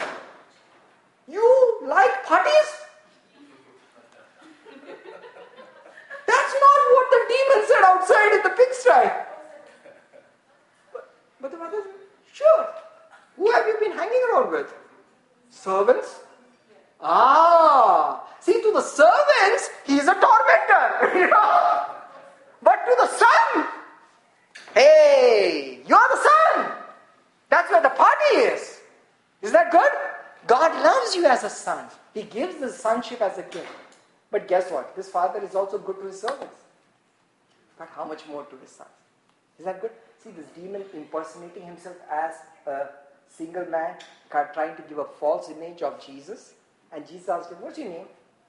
And then immediately he says, what's your name? He said, my name is Legion. Then suddenly, my name is Legion for we. It's like, Jesus said, okay, come on. Just say it. We. How do you pronounce we? W-E, right? What does we mean? Legion. You know how much is a legion? 2,000. So there are 2,000 of you all inside here? Yes. So I am not a tormentor. I am a deliverer. Get out! And all the demons went into the swine. Is that good? God is now proving that I am a good father. So when the people of the land came and told him to leave, what did Jesus do? At the end of the story, it's so sad. The people of the land came and pleaded with Jesus to leave. What did Jesus do? He left. Why? Why did he leave? Come on. Yes, but why did he leave? Because he's not a tormentor. Hey, you don't want to do anything with God. He will leave you alone. You think God torments you? No problem. Try living your life on your own. You'll see who gets tormented and how much you will do. This is very interesting. This Olympics is so good because it shows so many life stories of people who have reached the very limit and found that place that they have reached empty. Seen the stories about that? Michael Phelps' story? After he gets from Beijing Olympics, right? He had how many medals there? 6 medals that time, I think. 6. Yes. And then, this is his life story. He said, I came to a place where I had everything that I've reached. I've achieved everything. This guy is the greatest decorated Olympian of all time. The next guy is half his medals. He's like 23 or 26, 23 gold medals plus many some silvers and all. And the next guy is like 11 or something, He's so far, he said, I have reached everything. And I come to a place, I found myself with no purpose and no identity. And I lost myself. And I wanted to kill myself. Why? Can that do to you? You think that you will reach there and then you find happiness? No! When you reach there, you find that there is nothing more there. In fact, you ask many of these guys, because this guy, I asked somebody else, who is the decathlon? Eaton was asked, he said, hey, now you're the world's greatest athlete. That's what they give the title for a guy who wins 10. He has to go through 10 events to get the gold medal, right? So he's the world's greatest athlete. And he's done it in 2 consecutive Olympics. So he's like the world's greatest athlete. And he asked him, so what do you want to do? What's next? He said, I have no idea. I don't know what to do. See, now he's just welcoming. If you don't have that, so what happened to Michael Phelps? He went into drugs. He went into alcoholism, and he was almost broke. And he was caught in a DUI, and it was a wake-up call for him. And then somebody gave him a book called The Purpose-Driven Life by Rick Warren. Started reading. He found purpose, isn't it? And what I just told you, a friend in my office who's a Hindu, he was telling me, I heard this. And that is true. See how it is impacting people. He said, interesting. And I said, isn't that true? I was telling this friend of mine. He said, isn't that true? We think that we have achieved everything and we come to a point and we got everything and there's nothing there. See, without Christ in the center, walking in Solomon's porch, you will never find fulfillment in your life. Amen? Let him walk in your Solomon's porch. Guess what? He's a good shepherd. He wants you to have fun. He doesn't come to torment you. He loves you. The action is there, man. The action is in the house. But you have no idea how much fun the Christian life is. When you're well provided, you're not finding dirt and struggling. You're not going to the garbage to find fun. Hey, he prepares a table in the midst of my enemies. Whose idea is that? The shepherd's idea? Whose idea is that? Isn't that good? Okay, let's go back to Haggai. Are we ready? And finally we'll close with this. Let's go to Haggai. So what is God saying on the day of Hanukkah? So on the day of the feast of dedication, the temple, that is the church, which is where we are right now. Did we get Haggai or did we lose Haggai again? Index. It's called index. Zephaniah. After Zephaniah is Haggai. Let's phrase it. Now he says, now this is verse 15. Very few places in the Bible that you have read where you see this. Now carefully consider from this day forward. Say this day forward. So the Bible is saying very powerfully. It says, carefully consider that this day forward. Mark this day. That means there's something special about this day. What happened on that day? Hold it. What happened on that day? The temple is established. God is building his temple. That means he's built the church. Correct? Mark this day. He says, from the day that this foundation stone has been laid. That means this temple is laid. Where Jesus has incorporated you on Mount Zion. Mark this day. Mark this day. Consider this day forward. Are you all ready? Are you all ready? He's giving you a promise. This day onwards, from this day of Hanukkah, he's marking this day. He says, mark this day. Carefully consider from this day forward. From before the stone was laid upon stone in the temple of God. That means something beautiful has happened. The temple has come. Right? Then he tells them to start recollecting them about something that happened before this day. He says, since those days, when one came to a heap of 20 ephahs, you found how many? There were 10. That means when you came to your harvest and you found you were supposed to find 20 ephahs, you went up and you found how many? 10. Disappointed? Yes? Disappointed? Yes or no? You expect a harvest of 20, you land up with how much? 10. Are you disappointed? Say disappointments. Disappointments are very common in our lives, right? I mean, you come to this great expectation, but nothing is there, right? So he's telling you to recollect of what happened out before the temple. Say before the temple. This is your life, correct? When you came to a wine vat to draw out 50 baths from the press, how many were there? 20. Very disappointed? You worked so hard, right? You worked in your studies, you worked in your this, and you did not achieve what you wanted, correct? Are you disappointed? You're disappointed, right? Okay, keep reading. Then, verse 17, I struck you with blight and mildew and hail in all the labors of your hand. For a farmer, you understand. I mean, you're about to now harvest. Now, this happened in Florida. About a couple of years back, there was this orange harvest. Oranges are huge in Florida. So, just before the harvest, there was this huge hailstorms in Florida. The whole crop was destroyed. I mean, you don't want hailstorms just before the harvest. Because when you buy an orange which is punctured or damaged, you lose the whole harvest. He says, I struck you with blight and mildew and hail in all the labors of your hand. Yet, guess what? What did you do? You did not turn to me. See, look at the God saying. God sometimes uses all stupid circumstances. The enemy uses all things because you are evil, right? You are sinful. So the enemy attacks you. God allows that because you are sinful. You are not accepted the sacrifice of Jesus Christ, so you don't have the righteousness of Jesus Christ. Righteousness is a gift. So if you want to fight it out yourself, then you are under the law.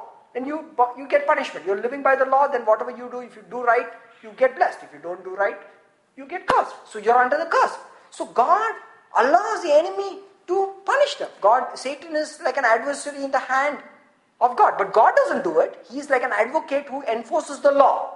There's a law, right? It's like, there are in many cities, there is a law, citizens arrest. Have you heard of it?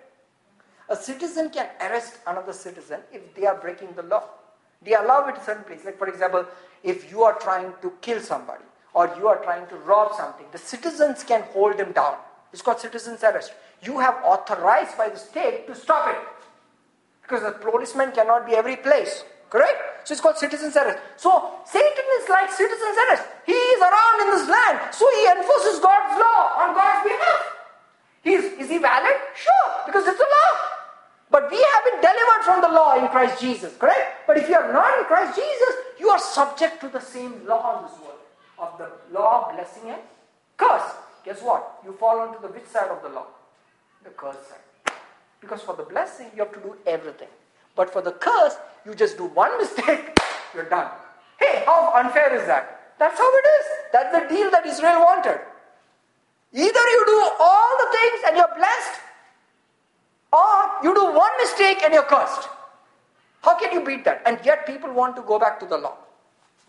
A lot of you heard this, karma, man, karma. It's karma. If I have enough brownie points in my life, God is going to be happy. Hey, which gospel is that? Not the Bible. It says you make one mistake, you've broken the whole law. Correct? So what does that say? So he says, so consider now. But you did not turn from it. So when people were under the law and were punished, did people turn to God? No. On Mount Sinai, what happened? God gave them the law. What happened at the bottom of the mountain? They made a golden calf. So you see that in your own life, right? When the more rules you are subject to, the more you want to break it. Right? But God says, you know what? I did all this. I kept punishing you all. You all were disappointed in your harvest. You all did not materialize. So what was God's expectation for these people? That they will turn to God, right? But they didn't turn.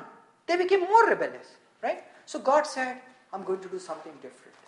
From this day forward. Isn't it God is good? Look at how you think God wants to torment you, right? Look at how God thinks about it. You did not turn. Now, He will do something very different. Look at what He does. I struck you with blight. You did not turn to me.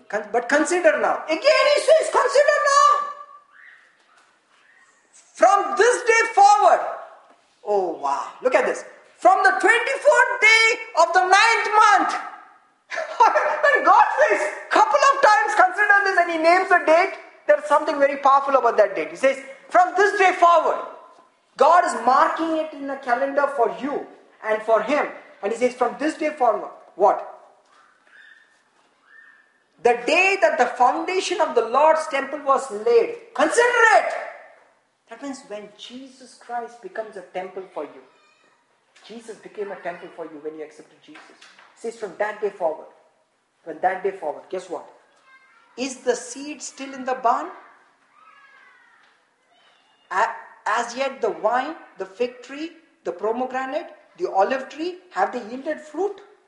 But, so he's again reminding you, has the fig tree blossomed? Has the pomegranate bore fruit? Has anything happened in your life and you're like complaining all your life? Nothing works for me, man. Nothing works. Whatever I do breaks down. Sure. It sure breaks down. The Bible says it does.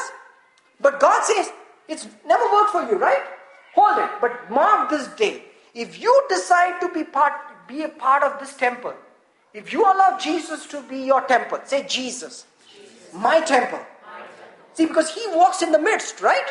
He is the shepherd. If you allow Jesus to be your temple, not you, you cannot do anything, correct? See, because you never turn, even when I rebuked you. But if you allow Jesus to be your temple, I'm telling you, God says, mark it. It's almost like God gives a throwdown. Throwdowns? Throwdown is, do you all do throwdown in college? You don't do throwdowns? Okay. Oh, good guys, man. Throwdowns, man. Come on, man. Let's do it. Let's challenge it. Jump from here. Most of the throwdowns are like, everybody else is doing the throwdown and they are the ones jumping, right? Can you do it? So it's like a throwdown. It says, mark it. I guarantee you. You know the ad that Men's Warehouse. I guarantee it. I think they've taken that guy out of the ad, but it's like, I guarantee it. Mark it. From this day forward, what will I do? I will bless you. Hallelujah. Why would I bless you? Because Yeshua has become your temple. I'll bless you. You know how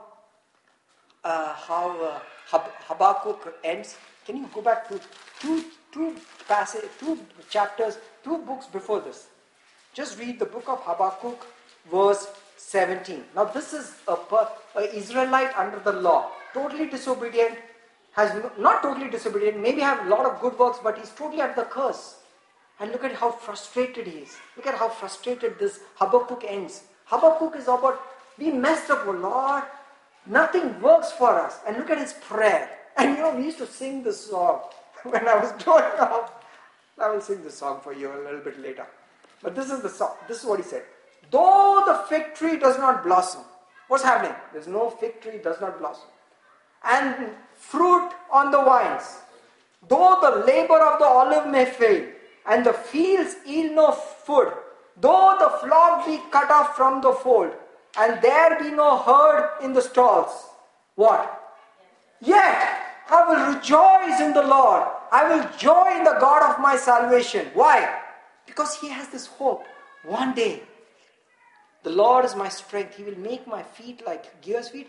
He will make me walk on my high hills. So he's looking forward to a day when God will send his son Jesus. And because of that, he will make me ride the high hills of the earth. Means what? He'll give me great positions on the earth. But he says at this point of time, what's happening? Does the fig tree blossom? No. So we used to sing the song, which used to say, though the fig tree may not blossom, no fruit be on the vines, though the labor of the olive fail, and the fields yield no fruit, though the flock may be cut off from the fold, and there be no cattle in the stalls, yet will I rejoice in the Lord, yet will I rejoice in the Lord. So we grew up as a believer, always disappointments in my life. Fig tree does not blossom, there's no fear. We all come to our Bible study and we say, though the fig tree does not blossom, there be no fruit in the vine. Telugu also. The fig tree does not blossom. So we are in the temple of God. Where Yeshua is in the midst of the Lamb, he is the good shepherd. Though the fig tree does not blossom, yet will I rejoice in the Lord. So it's like a great pride. Lord, all my life is a mess, But I will rejoice in you, Lord. God says, wake up! He doesn't want that rejoicing, because that rejoicing got finished in Haggai. He says, consider this day. From this day onwards, I will bless you. Say bless you. Do you believe this report? Hey, do you believe this report? The Bible says in Romans chapter 10, this is how he defines obedience to the gospel. For they did not believe the report. Isn't that good? In the new covenant, obedience is clarified as not doing, but believing what? Say the report. What report? That from this day onwards, I will bless you. Sushil, from this day onwards, I will bless you. Who says this? Who says this? What's the response of the guy? The guy never changed, turned to God, but God says, hey, my son is in the temple. So this day onwards, I will bless you. Why does he say, I will bless you in spite of your lack of holiness? Why? Because just before he gave that word, he told the priest, think about what's happening today. If you are unholy and you touch something holy, do you become holy? No. If you are holy and you touch unholy, do you become unholy? Yes. But a day is coming when even if you do something unholy, I will still,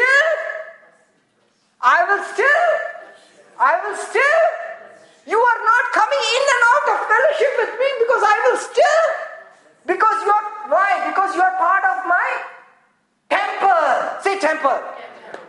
Hallelujah. Are you excited about this? That you are part of this God's holy mountain, that no undefiled thing can touch it. Do you know this? On this holy mountain, God cannot let evil come to you, brothers and sisters. But you'll say, but why does the fig tree does not blossom in my life? Because you do not believe this report. That is why Haggai says, consider this, mark it. Do you believe it? Do you believe it? Do you believe it? Do you believe it? God says, that's faith. And that's obedience. And I want you to go and read Romans chapter 10, obedience of faith. And and he refers to which chapter in the Bible as the gospel? You know which chapter is called the gospel? You know which chapter is called the gospel? Isaiah chapter 53. Because that is the chapter that Paul is quoting, saying, he starts with, who has believed the report? He was bruised for our sake. He is punished for our peace. The chastisement of our peace is upon him. And by his stripes we are healed. And the Bible says, do you believe that? Do you believe that? Because that's the gospel. Do you believe that? If you believe that, God says, you're obedient to the gospel. How many of you want to be obedient Christians? How many of you want to be obedient Christians? It says, believe Isaiah 53. Believe Haggai chapter 2. Believe it. And you see a difference. You say, Josh, you say, hey, is that so easy? Sure, it's easy for you, but it was not easy for Jesus. Remember Psalms 18 and 2 Samuel chapter 22? How he suffered? It was not easy for him, but it's easy for you. See? In the old covenant, you have to be perfectly holy before you could be attested holy. You couldn't make one mistake. But in this new covenant, he says, from this day forward, irrespective of what you do, because you are part of my temple. Isn't that powerful? The knowledge that you are part of God's temple makes you completely reliable and stable. Because I have so many verses. And let's go to Haggai chapter 2 and verse 9. And then it says, and again the word of the Lord came to Haggai on the 24th day of the month. Wow, how many times? How many times? Why? Why is it being told? How many times? How many times he is repeating 24th day of the month? What's so special about this day? Because that's the day that the stone was laid. That's the day where you were incorporated into the body of Jesus Christ. That's the day you became part of the temple.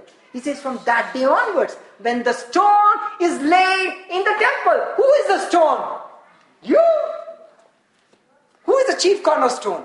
Jesus Christ. From that day onwards, what happens?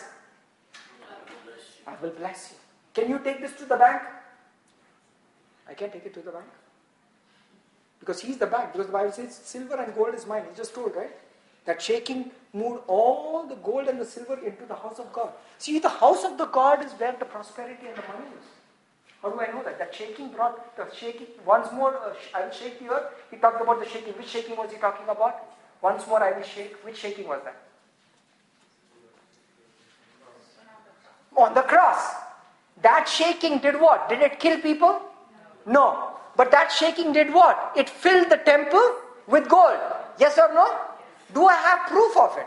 The Bible says when the Holy Spirit was poured out, the place where they were gathered was shaken. So when the Holy Spirit was poured out, the place that they were sat was shaken. So the shaking for the believer does what? It fills you. It fills you. So there it filled it with blessing. Correct? Okay. So the Bible says, you shall be pressed down. Oh, hold it.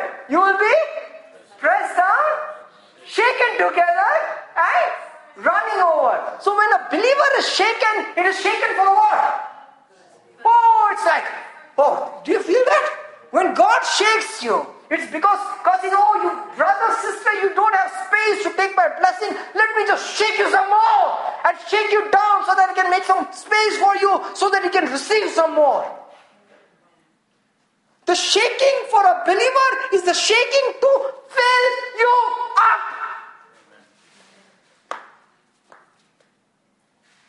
Shaking to fill you up. not the shaking to uproot you. Oh brother, I am going through a lot of shaking in my life. So, oh wow, you're getting ready for riches. Why? That's what I mean.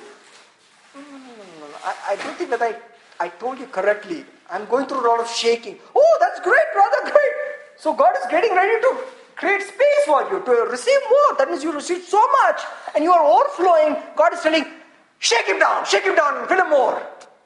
Can you receive that much? You don't believe there are the Gentiles have that kind of wealth, and the Bible says that shaking is going to transfer that wealth over to you, and you will not have space enough to receive it. Right? Do you have any more shaking that's going to happen? Any more shaking? Shaking.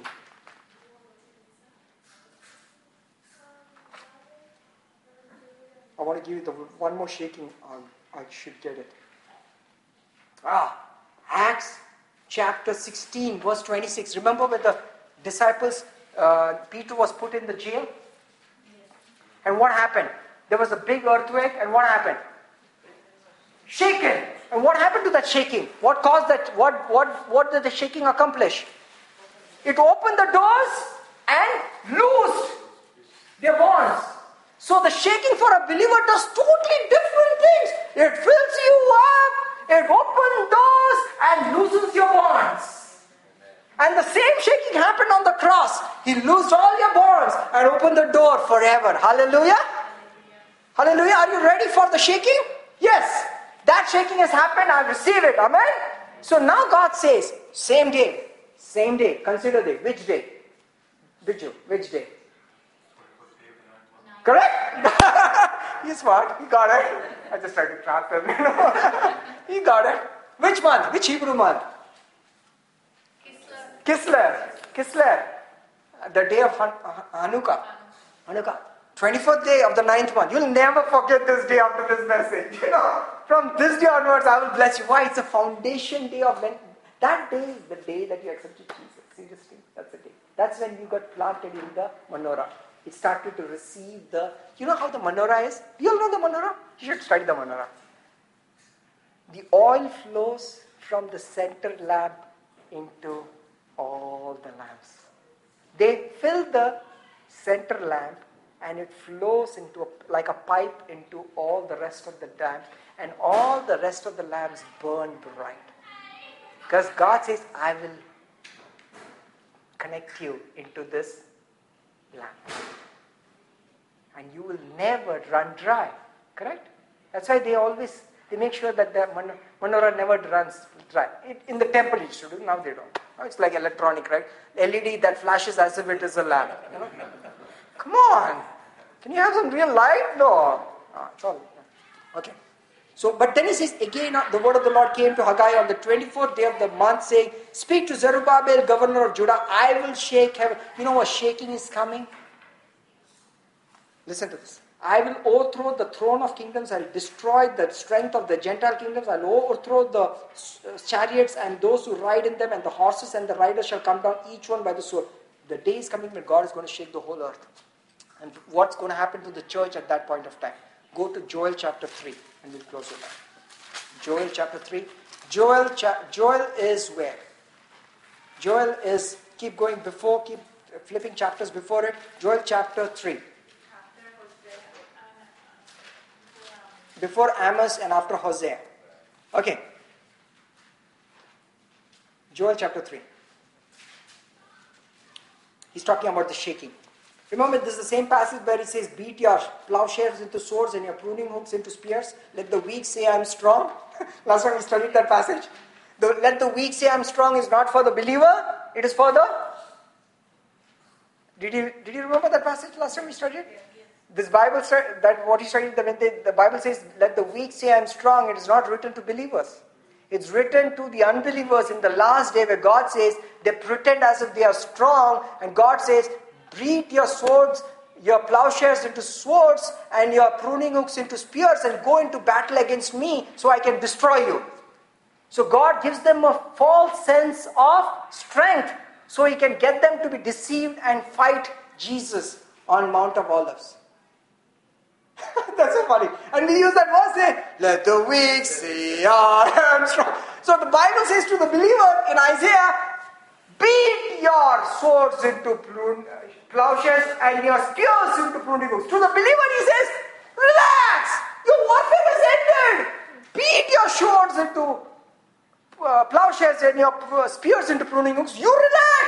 You don't need to fight. Let the world fight. So we got it all mixed up. What the world is supposed to do, we are doing.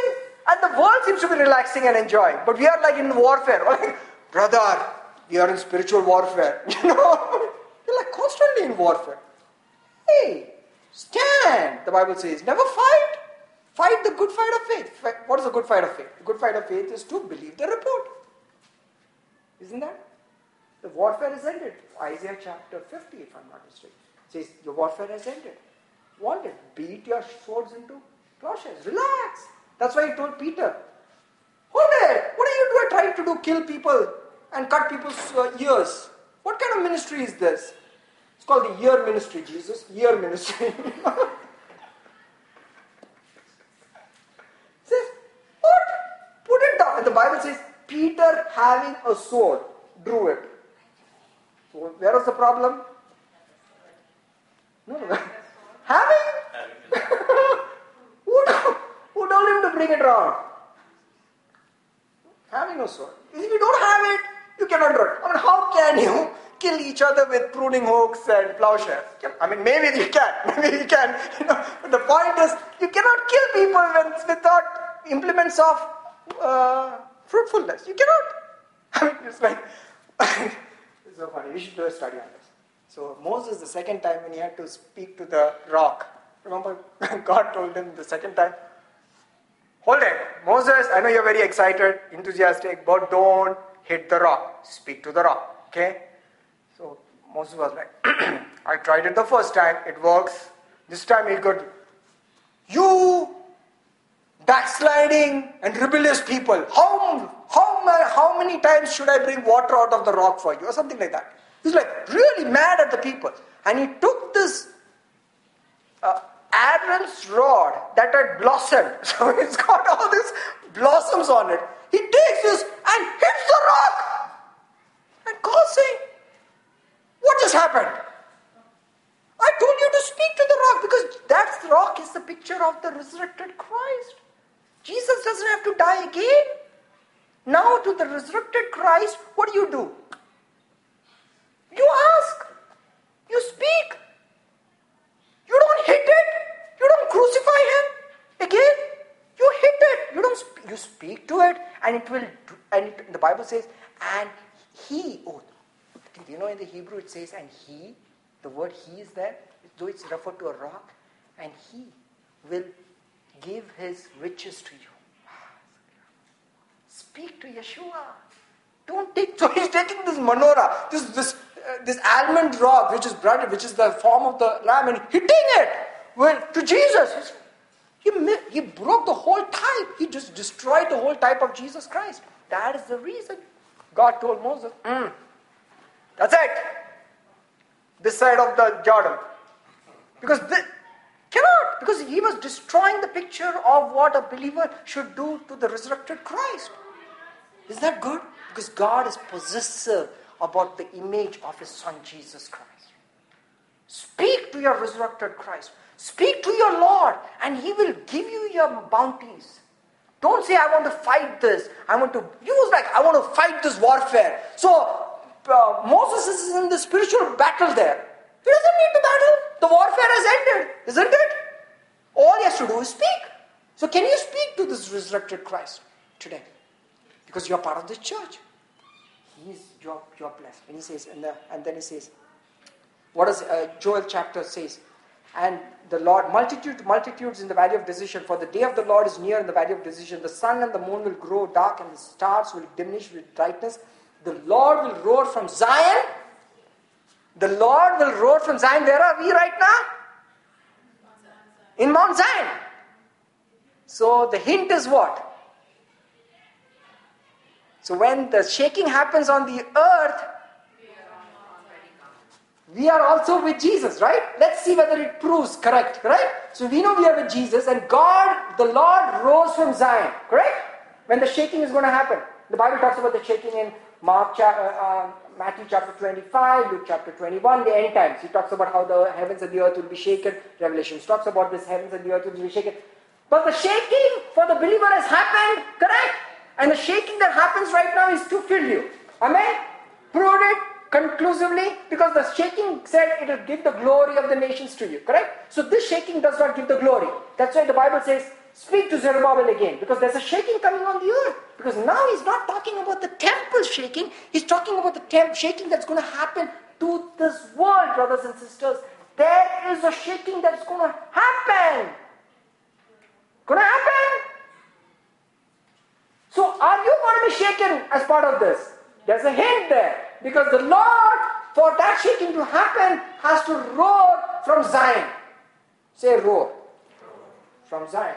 So he is on that Mount Zion, where we are. Which is called, Zion means, Mount Zion means the holy mountain, Jerusalem, paradise, heaven, the place where Jesus is, where we are right now seated with him. Make sense? Okay. And says, and utter his voice from Jerusalem. So he does two things. Isn't that a clue? He rose from Zion and he also rose from Jerusalem. That means they are two different places. So we know that for sure because at the end Christ, Jesus will roar from Jerusalem. Physically, correct? But he rose from Zion. Heavens and the earth will shake. But look at the word. What is the next word? Hold it. What is the next word? What is the next word? But. Why is there a but there? Yeah. Because there is no shaking for you. But, because he just talked about what? The heavens and the earth will shake. But. Say but. It's a good but, right? And that's a good but to have. The noun shaking but. It's interesting that the twerking is very popular right now, the things associated with the world has a lot of shaking going on, but not with the believer. So believers, no talking. This is called the no talking zone. I don't know why I said that, but that's called the no talking zone, no shaking zone. The heavens and the earth will shake, but the Lord will be a shelter for his people. Hallelujah. Because God raptures us, and I can show it to you passages, and we'll go through a different passage about it, where God hides us, raptures us before that in Christ Jesus. And the shaking happens on the earth. The shaking happens on the earth. And the strength of the children of Israel. Amen? And the Bible says, so you shall know that I am the Lord your God, dwelling in Zion, my holy mountain. Then Jerusalem shall be holy, and no alien shall pass through her again. This he's talking about physical Jerusalem. But Mount Zion, the Bible says, there no unclean thing can pass through it. Okay? And I'll close by reading. You want to see how the New Jerusalem that you right now live in, how does it look? You want to see that? You want to know how this New Jerusalem looks? This is how New Jerusalem looks. I want you to open your Bible and just let's all read it together. Wow, look at all this. Revelation chapter 21. And we'll go read real slow because this is your picture. This is who you are in Christ Jesus right now. This is your temple. This is where the body of Jesus Christ is. And I saw a new heaven and a new earth. For the first heaven and first earth had passed away, and there was no more sea. And I saw the holy city, New Jerusalem, coming down from heaven from God, prepared as a bride adorned for a husband. And I heard a loud voice from heaven, behold, the tabernacle of God is with men, and he will dwell with them, and they shall be his people, and God will be with them, and they are God, and be their God. Remember the good shepherd? And God will wipe away every tear from their eye. There shall be no more death. So is there death right now with the believer? We don't die, right? We don't die. We just get translated. We never die. Remember, death is gone. So when we die, we never die. That's finished. You never even close your eyes because your eyes open up to see Jesus. So you never die. There's no more death. It's not about the future. It's what is right now. There's no more death. No sorrow, no crying. That is why Jesus, after resurrected, immediately told Mary Magdalene, why are you crying? There's no more crying. So why do you cry then? Useless information. It's because of lack of information is the reason you cry. Like when the disciples cried after Jesus was resurrected, but the disciples were very sad because they had lack of information. He said, what are the things that make you sad? Jesus asked them. And they asked Jesus, don't you know all the things that happened in Jerusalem? Jesus asked them back, what things? Interesting. As if Jesus did, hey, all the things happened about him. But Jesus says, but I know of nothing that will make you sad. Isn't that good? Jesus knows of nothing that happened in Jerusalem that will make a believer sad. Because he's not lying. Why? Because all things is good, right? Mount Zion was formed on that day. Okay. No sorrow, no crying. There shall be no more pain, for the former things have passed away. So you say, Anil, there's no more pain right now? Sure! The Bible says there is peace. You say, but I am feeling pain. No. Ask God. Ask this rock. Let him give you yield his bounties. Didn't he promise from this day onwards, I will bless you? For the chastisement for our peace was upon him. So who took our pain? Jesus. Do you believe it? So that you become obedient to the gospel. So there is no more pain. So don't push it to some hereafter. It is right now. This is New Jerusalem. This is where you are. Okay. And then he said, and then he who sat on the throne said, behold, I make all things new, because we have a new spirit. And he said to him, write, for these things are true and faithful, because it doesn't depend on a man. This is true and it is faithful. Why does he use two words, true and faithful? It's true because this is really true, correct? Faithful because it will not change. That means your rebellion or your sins or your disobedience will not change his faithfulness to continue to bless you. You can be assured about it. Why? Because if he loved Jesus before the foundation of the world, and he has given same love to you, and it has nothing to do with what you have done, and he says, while we were still enemies, he gave his son, how much more will he not freely give? Hold it, you're telling me that he loved us when we didn't do one good thing. How much more will he not continue to be faithful? That's why the word faithful, true and faithful. Why? Because a believer needs to have full assurance that this is true. I agree. A lot of believers agree. This is true, right? But we don't believe that this continues. And God is so faithful to tell you, these words are true and faithful. Why faithful? Because Jesus did a good job. Faithful. It's not upon you, your faithfulness. It's about his faithfulness. Is that good? Do you have that assurance that you will be blessed from this day onwards? Right? Do you believe it? These words are faithful and true, not your faithfulness. Seriously? You cannot even be faithful. Like I give an altar call right now, we'll all accept Jesus, and after 2 minutes you'll be thinking something stupid. We don't even have faithfulness to move from one hour to another. We are not preserved because of our faithfulness, we are preserved because of his faithfulness. So that the saying may be fulfilled, of all that you have given me, I have lost none. And that was the time where Peter was getting ready to, how many swear words can I use? These guys are all messed up. And Jesus saying, of all that you have given me, I have lost none. So who was faithful there? Jesus or his disciples? But yet, were they preserved? In the temple? Anointed? Baptized? Filled? And the prison doors opened for Peter? Hold it. Why did he not get shaken? Because it is not his faithfulness. You see that picture? Are you ready to be are you getting ready to be blessed? Yeah.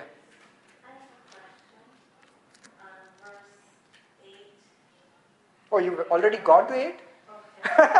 That's good. Ask. Okay. Okay, you're going to go to 8. No, let's go there. So he says, behold, I make all things new. Right? For all these words are true and faithful. And he said to me, it is done. Look at that.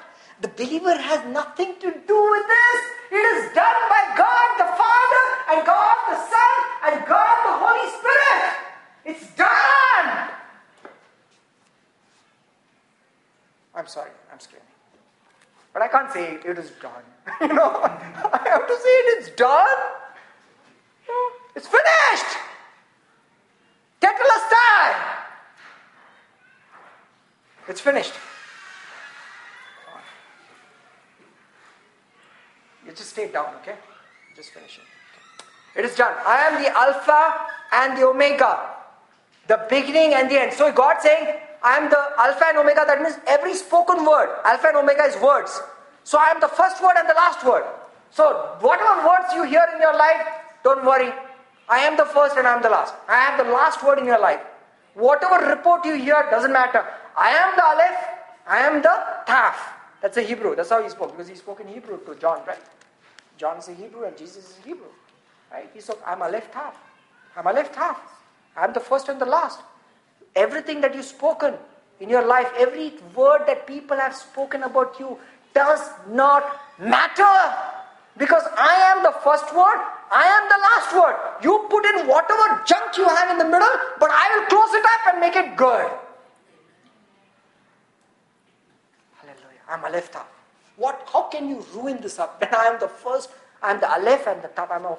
I am your every spoken word in your life, I will close it up for you.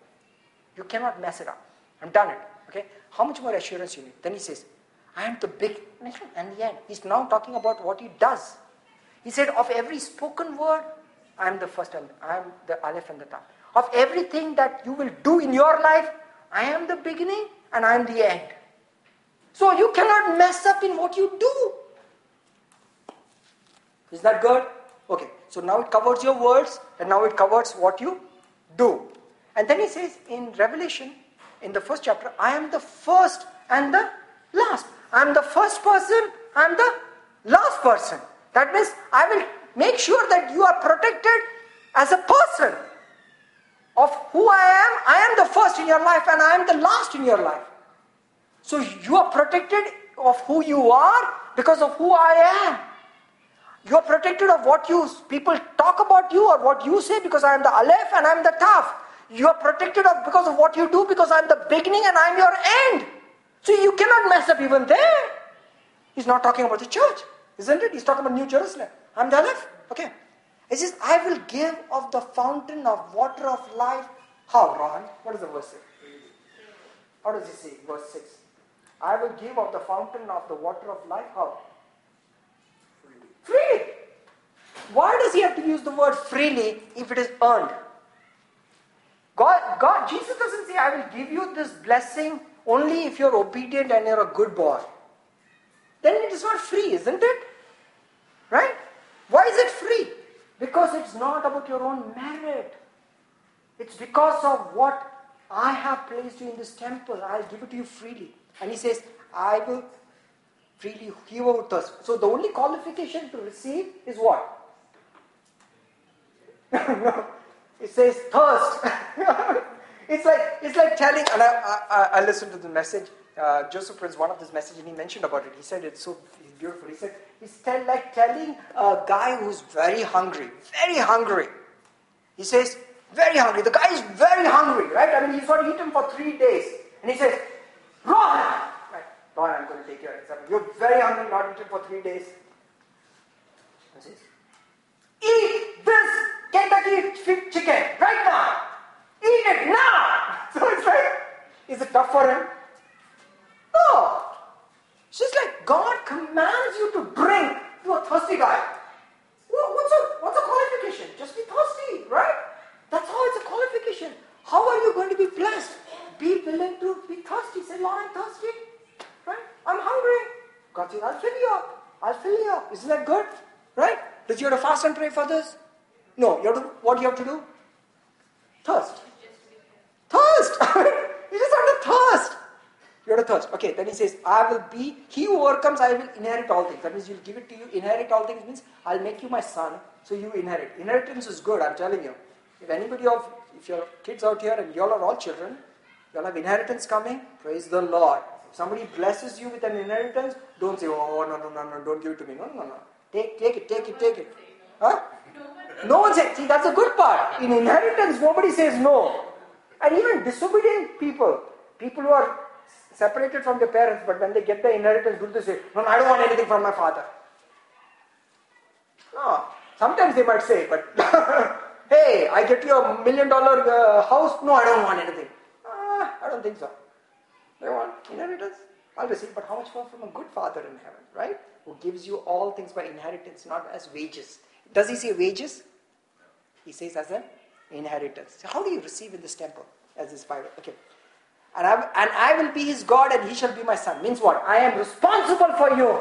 I'll be your God. Means I'm responsible for you. You don't have to worry about it. I'm going to be responsible. But you have to say, hey, Lord, I am part of your temple. I'm willing to receive from you. Don't say, no, I don't want to receive. Receive. Okay, good. And then he says, Suja, your verse. But the cowardly, unbelieving, abominable, murderers, sexually immoral, sorcerers, idolaters, and all liars shall have their part in the lake which burns with fire and brimstone, which is the second death. Isn't that good? What he says is, he's not talking about the believer. They're saying, everybody outside this temple, outside this church, God judges them not because of they did not receive Jesus. Interesting. See, this is very interesting. God doesn't judge and send people to hell because they rejected Jesus. God sends people to hell because they were disobedient according to the law. They were fearful, which is because they're sinners. Jesus came as a fireman coming to rescue you from a burning house. He is not the cause of the fire. You are burning because you were born burning.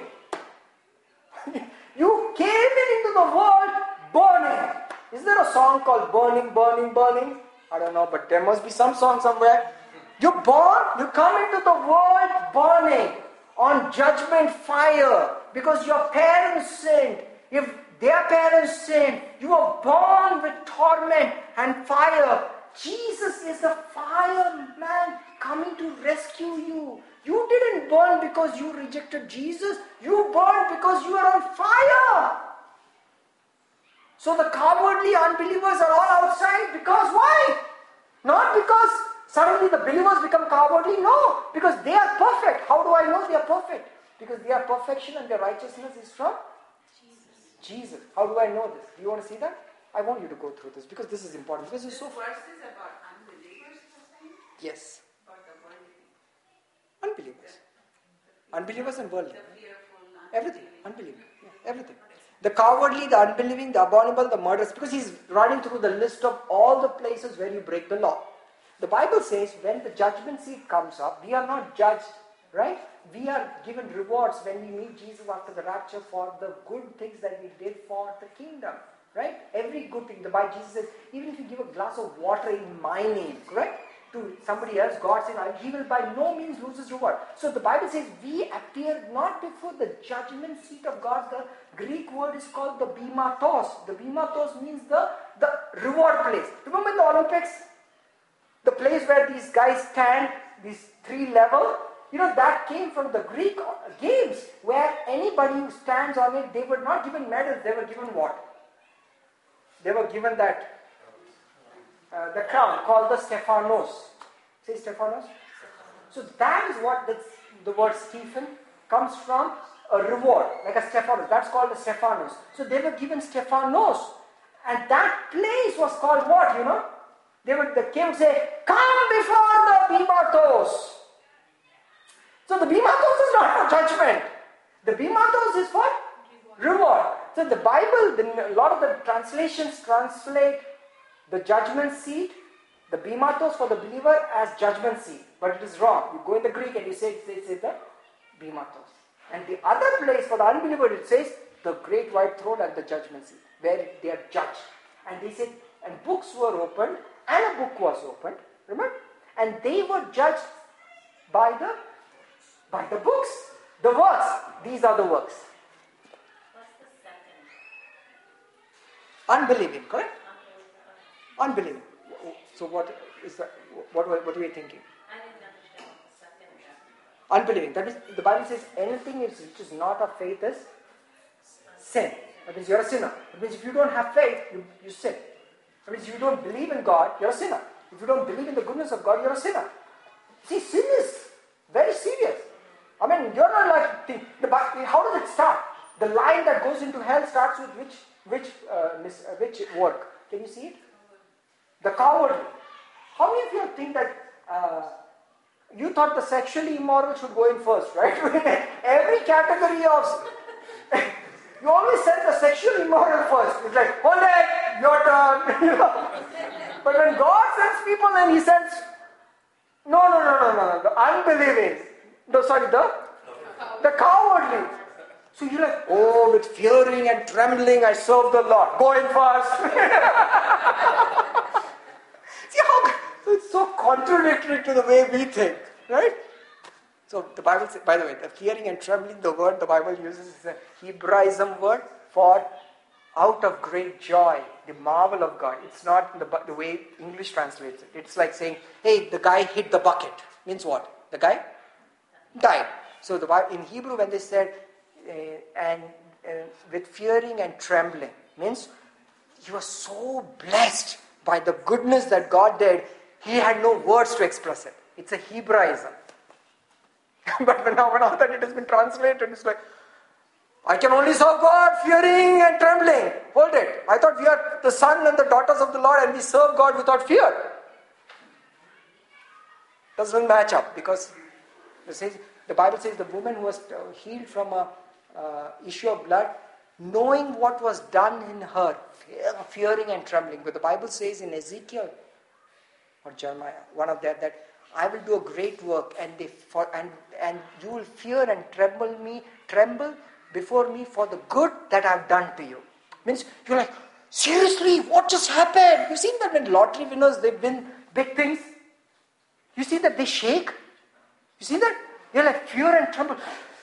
Seriously, I can't do. YouTube. You can watch all that. Most of this great expressions is for people who win this 20,000 and 30,000. The one who wins $1 billion, all that happens in their private time and they come dressed like we have an advisor. Because why? All the fearing and the trembling happened in the bedroom, right? Have you seen that? So the biggest, you will see YouTube videos around all this when they just want, hey, I just want $20 of balloon, so and you see on some of these game shows, they're jumping and dancing because they got $500. That's called fearing and trembling. Okay, so we fear and tremble. Okay, so look further. Which is the second death? We don't go through the second death, correct? We are in the first death. Okay, we are passed from death to life. We don't go through the second death, correct? Okay. Then one of the 7 angels who had the 7 bowls filled with the 7 last plagues came. So who drank the 7 plagues for you?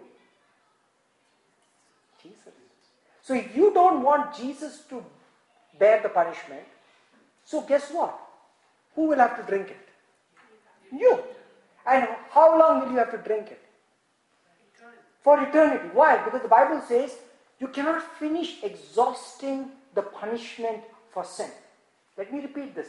You cannot say, it's not like a prison on earth. You finished your 12 years of life sentence and you're free to go. But even on earth, there are punishments that you can never get out of prison. Do you know that? It's called life imprisonment without parole, correct? You cannot escape, correct? Because the crime is so incredible that there is no way to get out. They have to kill them, right? The Bible says that you cannot finish paying up for the penalty of sin. How do we know that? That is why in every sacrifice in the old covenant, when they brought the lamb, the fire came down from heaven and consumed it. Did it remain? No. When Elijah prayed fire on Mount Carmel, what happened? What burnt up? What burnt up? The sacrifice. What? The water. What? The stones. Did anything remain? Why? Because the punishment is always greater than the sacrifice. Because you cannot finish paying enough for your sin. So everything gets burnt up. Correct? But Jesus on the cross absorbed it for the first time because he was God and righteous. And finally, did he remain? Yes, so that he could say it is finished. Who said it is done here? Isn't it say it is done? Because only God in human flesh can absorb the full punishment of sin and remain. Thank you, Jesus.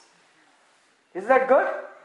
So he remained. So if you decide not to take the plagues, guess how long you have to suffer in eternity? Forever. Because you can never finish. That's what Jesus' parable said. And there was weeping and gnashing of teeth, and they were cast into outer darkness forever. Isn't it? And they said that, and he told the guy who did not spare his guy who owned the money, he said, he shall not get out of the prison until he has repaid the very last mite. How can you repay the very last mite when you're in prison? You cannot. You can never pay up for your sins, brothers and sisters. You cannot. That is the good news of the gospel. Believe the report that Christ has exhausted that price. And you can live a blessed life because this day onwards, I will bless you because you're part of this temple. Amen? How much more good news? I've shared so much good news today.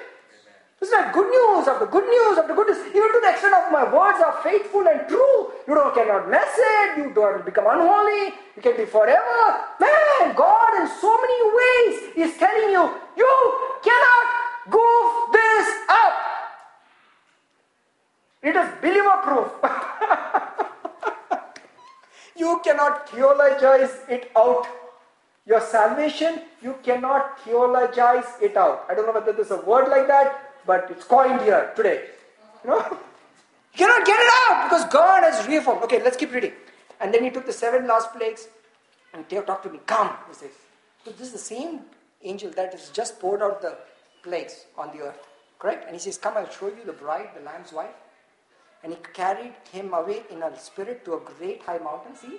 The high mountain, Mount Zion. Same thing. High mountain. And showed him the great city. It's also called a city. Correct? The holy mountain. Holy Jerusalem. You want him to go? Just wait. 5 minutes. 10 minutes. Okay. Just 5 minutes. Okay, we're done. 5 minutes we'll get you. Who's that? Okay, y'all can go if you want. No, wait, let them wait. 5 minutes. Okay. And he carried him away in a spirit to a large, great and high mountain and showed him a great city, the holy Jerusalem, descending out of heaven from God. Where is it coming out from? From heaven, from God. Right? Look at it. Having a glory of God, her light was like a most precious stone, like a jasper stone, clear as crystal. Clear as crystal. And he showed him great and high wall with 12 gates and 12 angels at the gates, names written on them, the names of the 12 tribes of the children of Israel. 3 gates on the east, 3 gates on the north, 3 gates on the south, 3 gates on the west, and the wall of the city had 12 foundations. And on the names of the foundations were the 12 apostles of God. That is the teachings of the apostles of God. These are your foundations. The gospel of Jesus Christ. And he who talked with me had a golden reed to measure the city, its gates and its wall. So this angel has a rod in his hand. And he says, go ahead, measure this city. Anytime in the Bible it talks about measuring something, get ready for judgment. Why? You remember when this hand wrote in the palace of Nebuchadnezzar, in Belteshazzar, when he brought the temple vessels into his palace and started drinking wine in it? They are in Babylon, correct? You know the story of Belteshazzar? He said, get all the vessels that have been brought from Jerusalem and let's drink in it and party in it, right? So he's almost committing blasphemy. Suddenly a hand appeared on the wall and started writing. And this is what it wrote. Mene, mene, tekel, uparsi. Means what? You have been measured and weighed and found lacking. The moment you're measured, it is with the reason to find out how much you lack. Come on, let me ask you a question. Why do you measure certain things? When somebody gives you something and you measure it, what does it mean? Hey, did I get enough? Did I get my correct quantity, right? Like when you fill gas in your tank, do you look at that digit that goes on, or do you just believe by faith? When it clicks, remove it. Mostly it is click, remove it, right? Because it is filled the tank. But what happens if you only have $20? Then you're paying by that one. So then you're looking when it stops, right? You're measuring to make sure, and then there's a sticker on the gas pump. It says, this meter has been certified and inspected on an annual basis to find that it does not lack. That means it has been measured. The ruler itself has been measured to make sure that there is no lack. That means you're not cheated, correct? But anytime there is lack in the kingdom of God, it says get ready for judgment. Right? So why is the angel measuring the church? This is the church, correct? Hey, is this the church or not? Yes. It's the bride of Lamb, the Lamb of God, right? So he says, why is he measuring it? Means what? Are you getting ready to judge it? Are you getting ready for judge it? Yes. Are you getting ready to judge it? How many of you agree that he's getting to judge it? Yes. Yes. So let's see what happens to this measuring. You want to see what happened to this measuring? Right? Okay. Let's read it. The city is laid out as a square. Its length is equal to its breadth. And he measured the city with the reed. 12,000 furlongs. Its length, breadth and height are equal. Say equal. Means what did it prove? There was nothing lacking. Hallelujah. So the church, when God measures the church, when God measures you, and I know it's a little late, but I want you both to understand, and all of us to understand, when God measures you wrong, Joshua, God measures all of you, Jyotsna, Prasad, Rajesh, everybody. God measures you. God measures you. God says you are perfect. There is no reason to judge you. But you have to be part of this kingdom. Amen? Amen? You want to receive that? Right? Receive it. Receive it. I mean, just receive it. Say, Lord, you don't have to do anything. Just receive it. Just receive it. You say, if you're outside, many tekel uparse. You'll always be found, measured, and found lacking. And guess what? That guy who was measured that day, what happened to him? He died. Same night. You know, this could be your night. You could go completely. But hey, if you are part of the temple, if this is your night, guess what? The Bible says you appear before God blameless and perfect and without fault. How many times God uses different words? Blameless, perfect, without fault before my throne. Why? Because God has put you in Christ Jesus. Isn't that good? Measured man, length, breadth and width equal. And you always thought that this is for some architectural beauty of New Jerusalem, right? No, it's to tell you that you are perfect. Nothing lacking. Nothing lacking. Nothing lacking. Nothing lacking.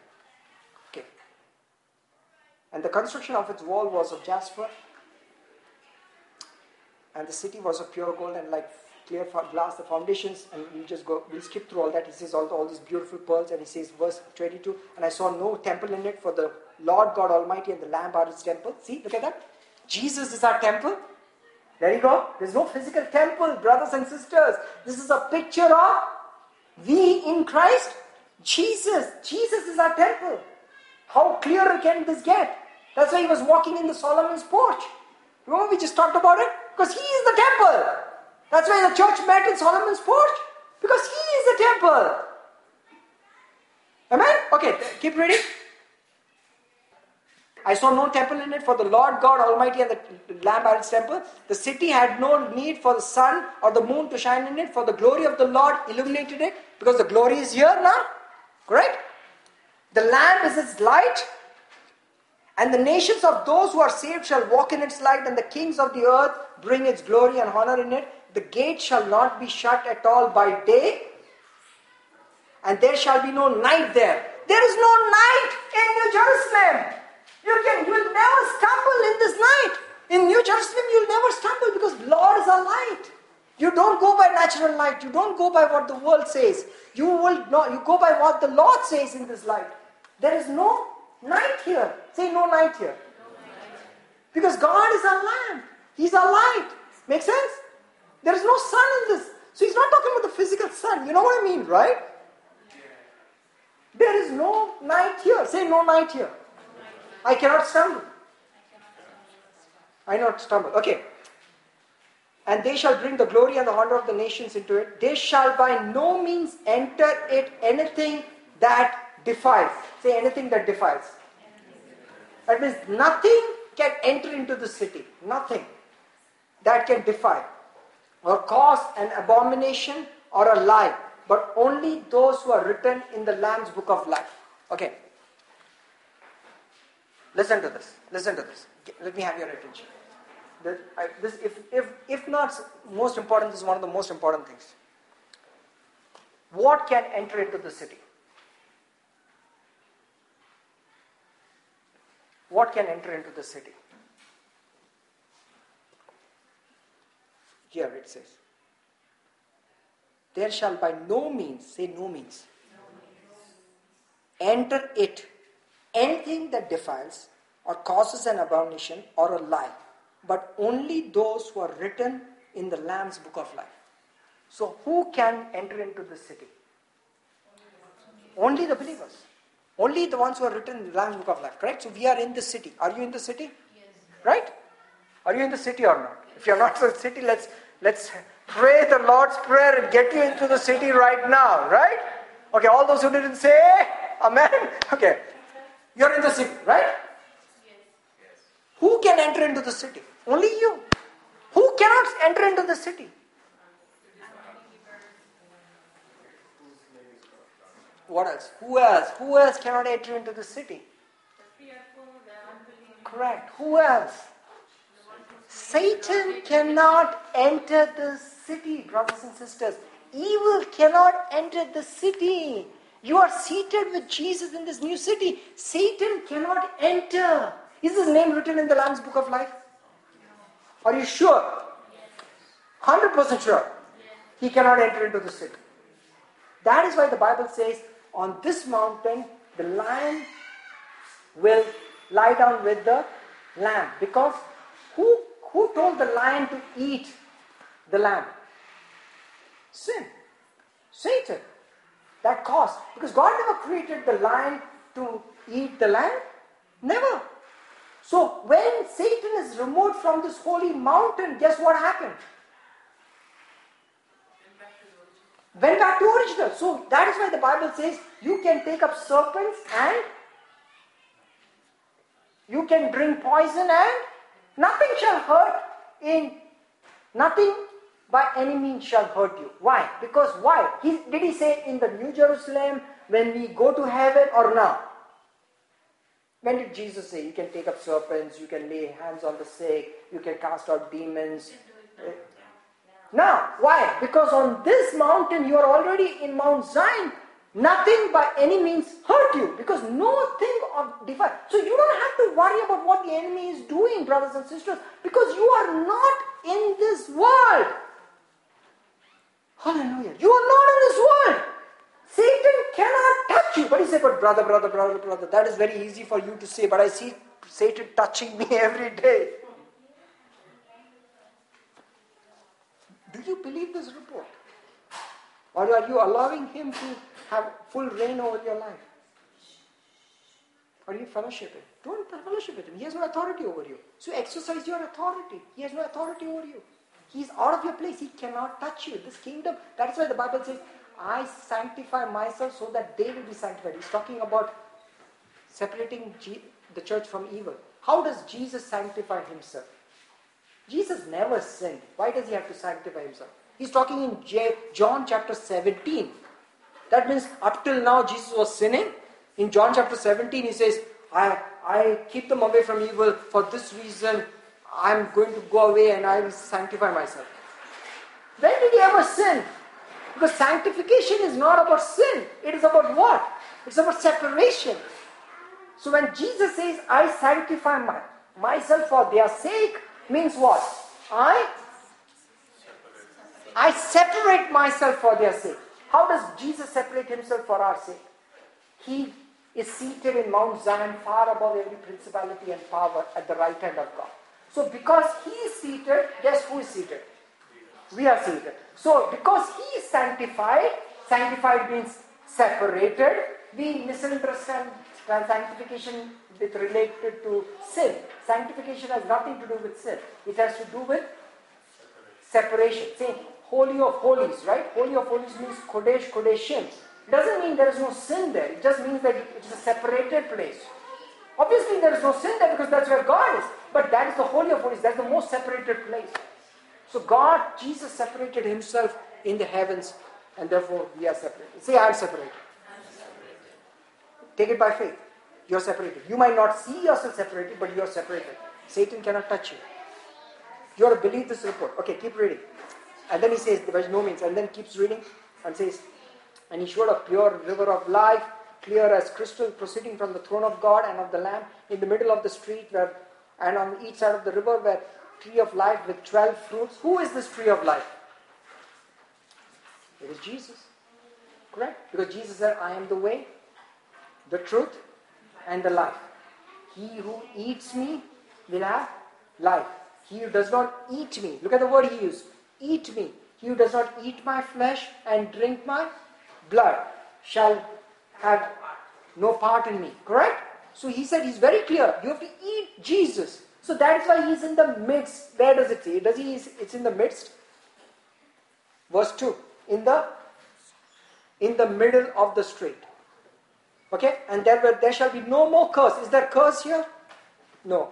But the throne of God and of the Lamb shall be in it, and the servant shall serve him. They shall see his face, and his name shall be on the foreheads. Can you see his face right now? We sure can. The Bible says, I'll be with you a little time. The world shall not see me, but you shall see me, and I will make myself manifest to you. Then one disciple said, how is it that you will make us manifest to us, but not to the world? He says, he who keeps my commandments, my Father will come and live with him. See? He defines manifestation and seeing his face as living with him. So Jesus now lives with you. You see his face and his name is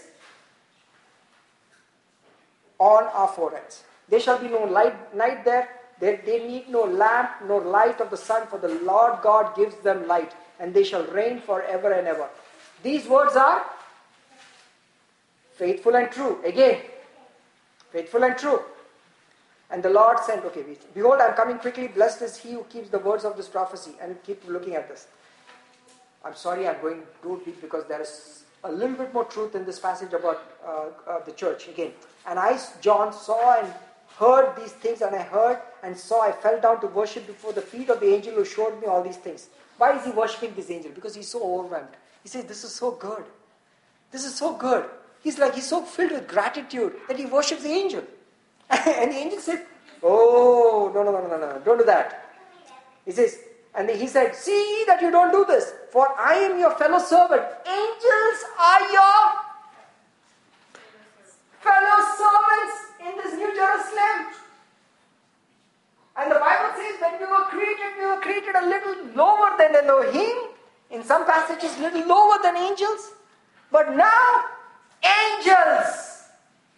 The Bible says in Hebrews, for he does not give the world to come subject to angels, but to men. Isn't that beautiful? I don't know whether we have time to go through it. In the world to come, this world is subject to angels. But the world to come, the world we live in, is not subject to angels. That means you have authority in New Jerusalem over angels. They serve you because you are sons of God, made in the same class of Yeshua, seated with Jesus on his throne, hidden with Jesus in him, Godhead dwelling in you. Wow, this is they shall be one even as we are one. Oh, I don't have time to go through this. The Bible clarifies oneness as not being same, but oneness being one in each other. That is why Jesus says, they shall be one just as we are one. I in you and you in me, and I in them. Did you get it? So Jesus says, they shall be one. When we heard in churches, oh, God wants all the believers to be one. Means we should all have the one opinion, one worship, one thing. No. That is not how Jesus defines oneness in John chapter 17. He says, he's talking about oneness in terms of being hidden in Christ Jesus. He says, just as we are one. How is Jesus and the Father one? Are they the same? Is Jesus and the Father same? No. They are two. Isn't it fun? God was just showing me this week to me. He said, Anil, is Jesus and me same? I said, no. You are different, right? The Father is Father, the Son is Son. The Holy Spirit, the Holy Spirit. They are not the same. They are separate. But he says, then how is it that I tell you that, hear, O Israel, the Lord thy God is one? He said, yes, let the Bible interpret the Bible. Where did I define oneness? John chapter 17. There he defined oneness as being, just as you, the Father, is in me, and I in you, and I in them. Hallelujah! So guess what? We are now one with God and the Father.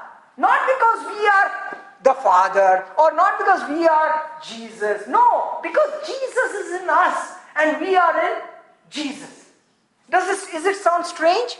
Hey, it's a unique arrangement that God has predestined even long before for you to be blessed. So that when Satan looks at you, not Satan, now when you are judged, if God has to judge you, he has to judge whom? Why? No. Because we are in Him. Christ in us is the hope of glory. See, what is the hope in our life? Is how can I get up in the morning not knowing that if I mess up today, if I don't kill someone in an anger, if I curse somebody, how can I be sure about my next 24 hours? I can be sure because I am in Christ Jesus. Only because of that hope I can live tomorrow, isn't it? And God says, I am one in Christ Jesus. You see, oneness? Oneness is not sameness. Oneness is Christ in us, God in us, Father living in us, the Holy Spirit dwelling in us. We will make our residence with Him. Jesus, who can even think of this idea, this arrangement? God living in us. And by virtue of that, making us perfect. See, we are perfect by virtue of us being in Jesus. So do you have to constantly strive each day? Let me ask you this question. Let's see how you answer this. Right. Do you have to strive each day to be in Christ Jesus? How many of you will agree that you have to strive each day to be in Jesus? No, we don't have to. We don't have to. Who put us in Him? He put us in Him. He says, the Bible says in Revelation, to the church of Philadelphia, I'll make you a pillar in the temple of God. Now you understand the temple. Who is the temple? Jesus Christ. Make sense? I'll make you a pillar in the temple. So you don't think you're like one like solid. No, you're a pillar means why is pillar important in the temple? What quality affirms a pillar? It may or may not bear weight. Huh? It doesn't move. Unshakable. Can a pillar move out of the temple? That's what he's saying to the Philadelphia church. I'll make you a pillar in the temple and you shall go out no more. Isn't it? Clarified it, right? You are Sushil. You are a temple in the church of God. You are a temple. You are a pillar in the church of God, right? He calls Peter, James, and John pillars in the house of God, correct? You are a pillar. Are you a pillar by virtue of what you have done, or by virtue of the fact that God has assured you that you cannot go out of my temple? God is assured that you cannot be moved out of my temple because you are my pillar. Hey, guess what? You're stuck. Hallelujah, you're stuck. The pillar has no choice. You're stuck. He has no choice whether to go in and out. Do you want to see? I don't have time. Go and read the letter to the Philadelphia church. I'll make you a pillar in my house and you shall go out no more. I'll make you a pillar in my house because you are good and decorative. I'll make you a pillar in the house because you are beautiful to look at. I'll make you a pillar in the house because my sheep can lean on you. I'll make you a pillar in my house because you can feed many people. No! I'll make you a pillar in the house for whose benefit?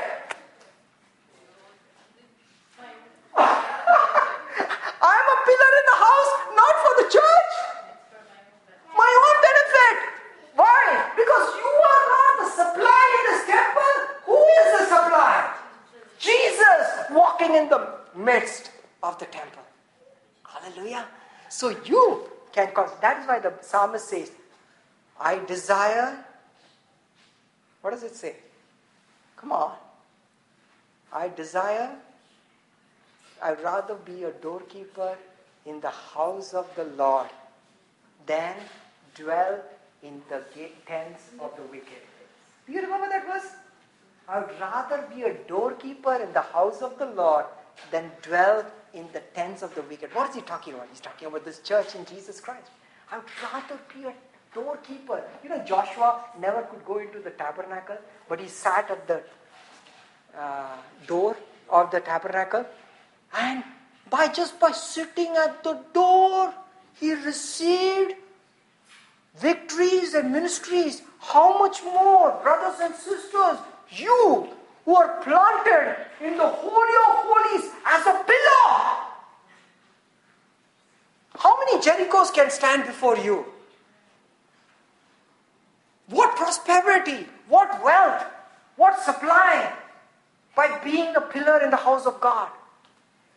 Hallelujah. For whose benefit are you a pillar? My own benefit. So that, Lord, make me a pillar, I don't have to go out anymore. Because if the Bible says, Malachi, who's the one who said, send the people to their own house, because I see the people as a sheep without a shepherd. Isn't that? Hey, if you don't have a shepherd, go home. If you don't have a shepherd, go home. You know what? I have a shepherd. I'm going nowhere. I'm in the temple and he is my shepherd, and therefore there will be no sorrow, no crying, no pain, all supplies me. No. Do you believe this report? Do you believe from this day onwards I will bless you? Are you ready to be blessed? I'm telling you. Are you ready to be shaken, Biju? Good! I like it. I like it. You know why you're ready to be shaken? To be filled. To be filled. Are you ready to be shaken? But not to be moved. Right? Okay, keep reading. The good part is still here. Do you believe that the good part is still there? Okay, there is the good part. Behold, I am coming quickly. Blessed is he who keep the words of the prophecy of the book. What is the word? These are good words, isn't it? Did you just read good words? What words are these? Can you keep these words? Sure. When I believe Jesus Christ, I believe this report, I keep the words of the prophecy. Isn't that good words? Alkesh, is this good words or not? These are real good words. Are you going to be blessed because you keep these words? You just studied about the church. The beautiful bride that you are. This is you. Look at you. How beautiful you are. This is how you look to God. Completely perfect, stable with precious stones. So he looks at you. Perfect. He measured you, by the way. Bichu. He kind of just to show off. He said, just measure him up. That's what the angel did. Did the angel wanted to show off how perfect the city is? Sure. He wanted to show off to John. Hey, look how perfect you are. Because he is the temple, isn't it? John is the temple, isn't it?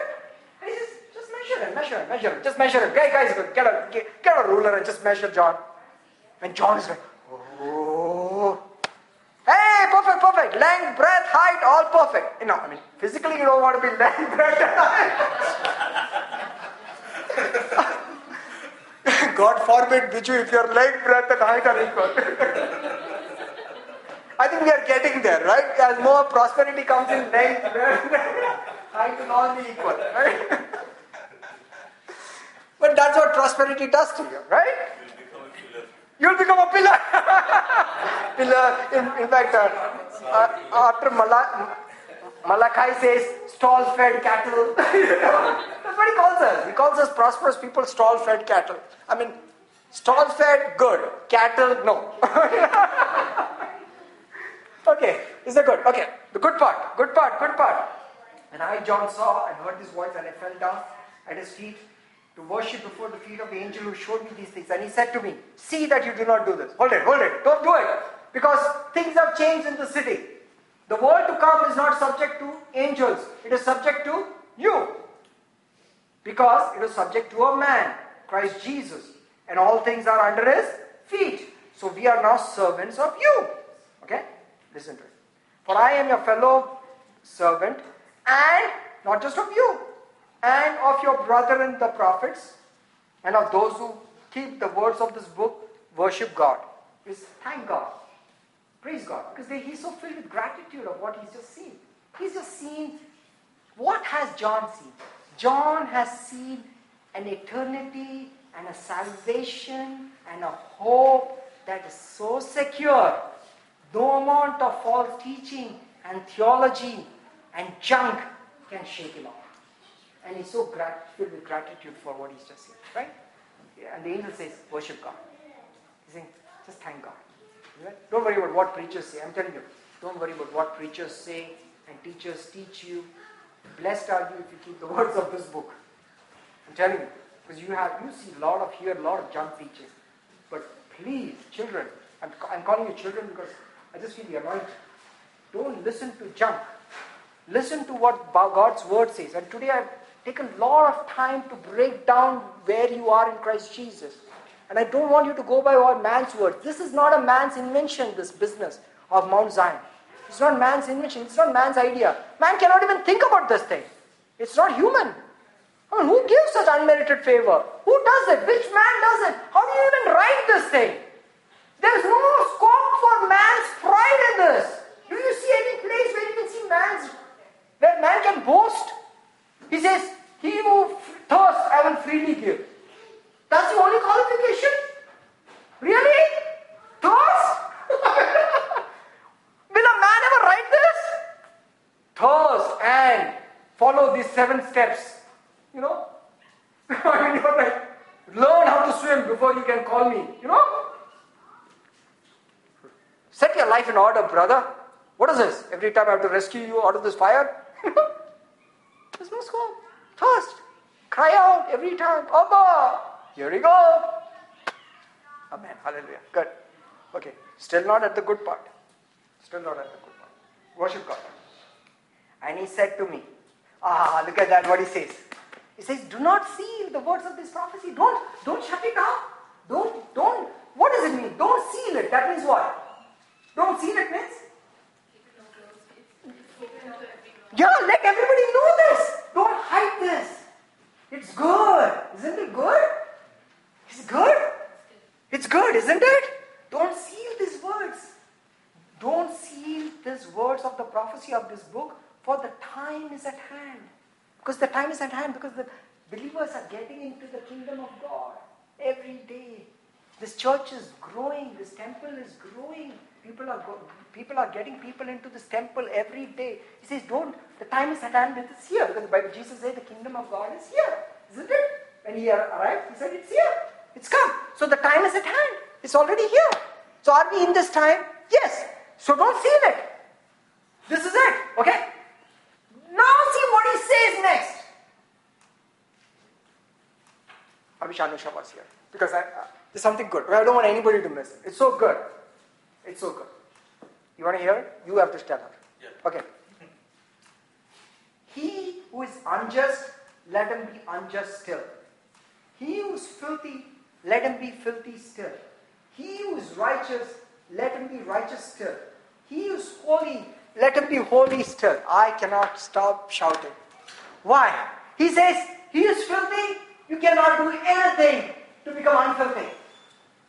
If you're unjust, you cannot do anything to be justified. If you're righteous, you cannot do nothing to be unrighteous. Hallelujah! You can do nothing, brothers and sisters, to be unrighteous. Because if Christ has given you the righteousness, you cannot be unrighteous. You cannot. He who is righteous, let him be unrighteous still. If God says from heaven, if you're righteous, let him be righteous still. That's a word that is spoken, cannot be changed. And he says what? He who is holy, let him be holy still. That means what? If you have been planted in this city of New Jerusalem, which is called what? Holy city or holy mountain. Why is it called holy? Because no undefiled thing can enter. Make sense? It is separated. It has nothing to do with sin. Make sense? It's like you're separated from evil. Because we started with John chapter 17. God, Jesus saying, keep them from evil. That's why he starts this whole passage of mountain. Isn't it? So he says, he who is holy, let him be. Means you are forever, sister, forever. Forever you are holy. Forever you are holy. Isn't that cool? Whose words is that? Faithful and true. Stop. It's like getting on a train and trying to run because you might reach faster. Take your seat, Rajesh. Take your seat. I'm sorry. It's not serious. Sometimes, it's called the pun unintended. You're in the train. Stop running. Why waste your time? Who are you impressing? Stop and just take your seat. Sit down. For Christ's sake, or you can't say for Christ's sake, for your sake, right? Because you're going to get tired. Just sit down and enjoy the ride. Because you cannot make yourself unholy, you cannot make yourself unrighteous. See, when I read that verse for many, many years before, that condemned me. Today, with revelation knowledge, when you read it, does that not help you? You see that thing? It makes sense? Do you see it or you don't see it? You see it? Do you see it? Because that is the best part of this mountain. He who is holy will always be holy. Cannot be changed. You are on my holy mountain. No spouse, no husband, no wife can mess it up. But my husband is messing up and he's thinking all these stupid things. And my wife is like, I can't. I don't. Hold on. You're holy. The Bible says unbeliever is sanctified by a believer. Look at the power of that holiness. It even goes ahead and starts sanctifying. It separates the unbeliever for righteousness. Never happened in the Old Covenant. Remember we just studied in the Old Covenant? Holy, unclean. Gone, you're unclean. But in the New Covenant, the Bible says, when a believer marries an unbeliever, the unbeliever is sanctified because of the believer. Hold it. Am I reading? When I first read it, I was like, hey, are you sure this Paul is not getting these extra biblical revelations? It's like Paul writing, right? Sometimes you look at Paul and he's like, sometimes he just goes all over. That's what Peter says.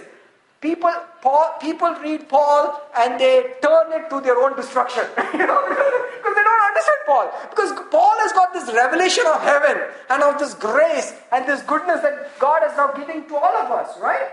Through his scripture, right? Hebrews is written by Paul. And he's showing us, and we are now getting it after so many years.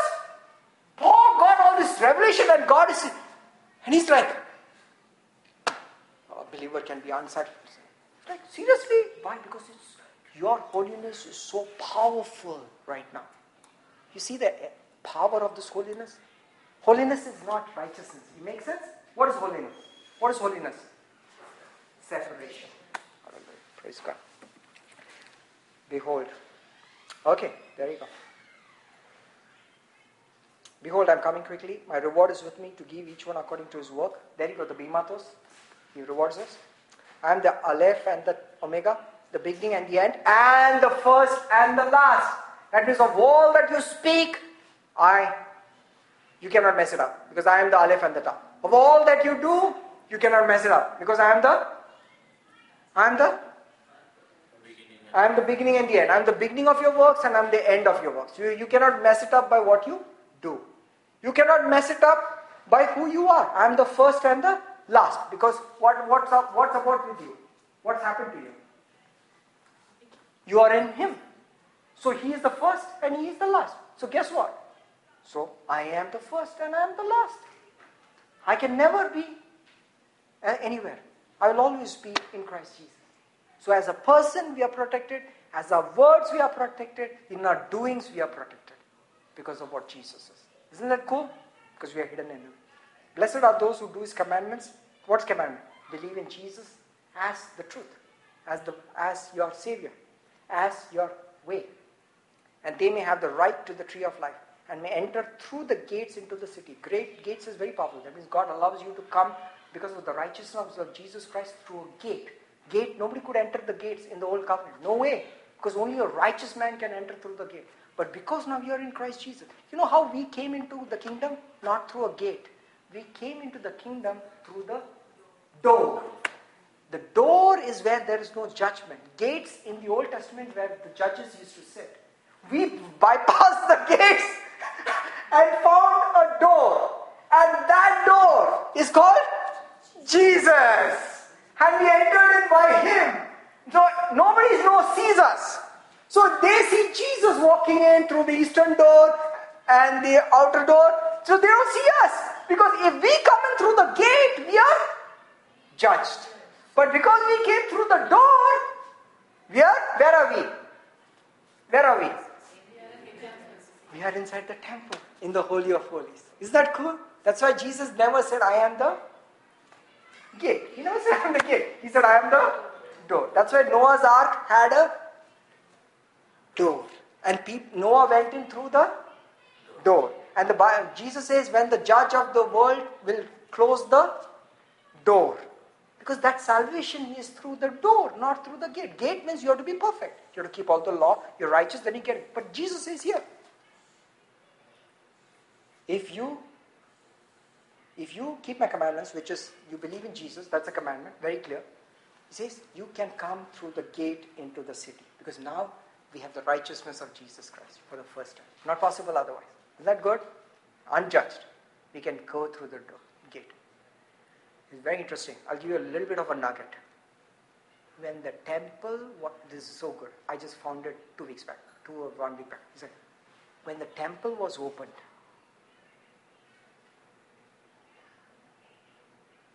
in the Old Covenant, when the temple was opened and anybody could see into the Holy of Holies, what happened? The people died, right? Yeah. Right? What is the whole business of the temple? Was to hide what? You see, remember the whole temple was multi-layers to hide something. What was the hide something in the center? No. The ark was a container to hide something more. What was that? No, the Holy of the Holies ark is inside the Holy of Holies. There is a layer. By the way, you need to have the structure of the temple. There's the outer court, the inner court, right? So by the way, the gates are called the way, the truth, the life. Did you know that in the Hebrew? Oh, that's a beautiful. We'll talk about the temple once. One day we'll do the temple. It's all about Jesus. This whole thing is Jesus, right? So in the temple, then it's the inner court, and inside the inner court is the most holy, which is separated by the veil. Correct? The veil is called. The Bible is called the body of Jesus Christ. Correct? That's how it's called. It's called the body. That means you had to pierce through the veil to get into the Holy of Holies. That means nobody could get into the veil unless paid the price. So Jesus became the price and His body was pierced. Therefore, when He died, the body was broken. But because it was finished, because we studied in Psalms 18. How many of you remember Psalms 18 now forever? What happened on the cross, right? So we could now go in. That's why the curtain was split. Not after 3 days. Then, because now we could have access. Work was done, finished, done. Go. Zion was born. Oh, this is so good, man. So, we go into the Holy of Holies, and then we see this Ark of the Covenant. It's got container. Stop at the mercy seat. Inside the mercy seat is 3 objects of sin. No, let's start with the first one. First is the 10 Commandments. Don't forget the 10 Commandments. Rajesh, 10 Commandments, man. First 10 Commandments before you go to the rod. Sorry, I'm just kidding. You all forget the 10 Commandments. Huh? 10 Commandments, the Manna and the Aaron's rod that blossomed. So, first is the 10 Commandments, correct? The 2 tablets, 10 Commandments, God says, put it down. Why? Because the first time the 10 Commandments was brought into the camp, what happened? Judgment fell, people died. Second time, God told Moses to make the second 10 Commandments. He told, don't take it down to the camp. Just hide it in this ark. Why? Because cover it with the mercy sheet. Because I don't want it to go into the ark camp again. Because when 10 Commandments goes into the camp, guess what? It's like a measuring rule. It measures you. Ting, ting, ting, ting, ting, ting. Everybody looks into it. It's like sin. That's why when Jesus started writing on a stone pavement before the adulteress, everybody started walking away. Why? What was he writing on the pavement? Stone, pavement. Stone, pavement. Writing on stone.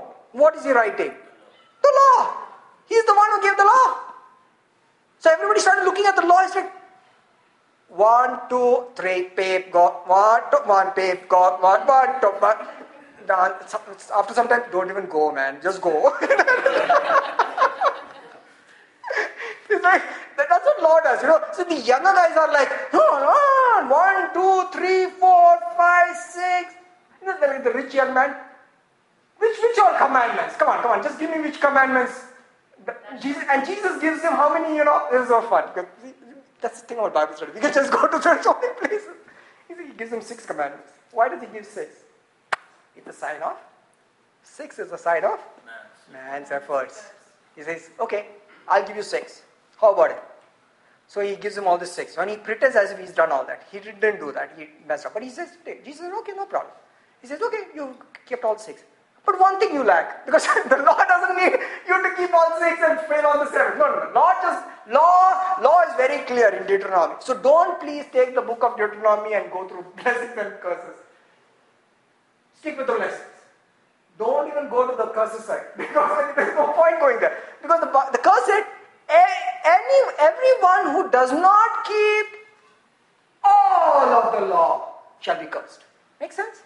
All of the law. So the 10 Commandments was the biggest rebellion. God says, put it in the ark. Make sense? So it's like, put it in the ark. So he says, you can either come through the law or you can come through Jesus. You want to keep the law? Like the young man wanted to, he couldn't get in, right? That's why Jesus told him, it's very hard for a rich man to enter into the kingdom of God. Why? No rich man can enter into heaven. You know something? Hey, by the way, let me give you a revelation. No rich man. Okay, let me make it, dumb it down even further. Do you have money? Suja, do you have money?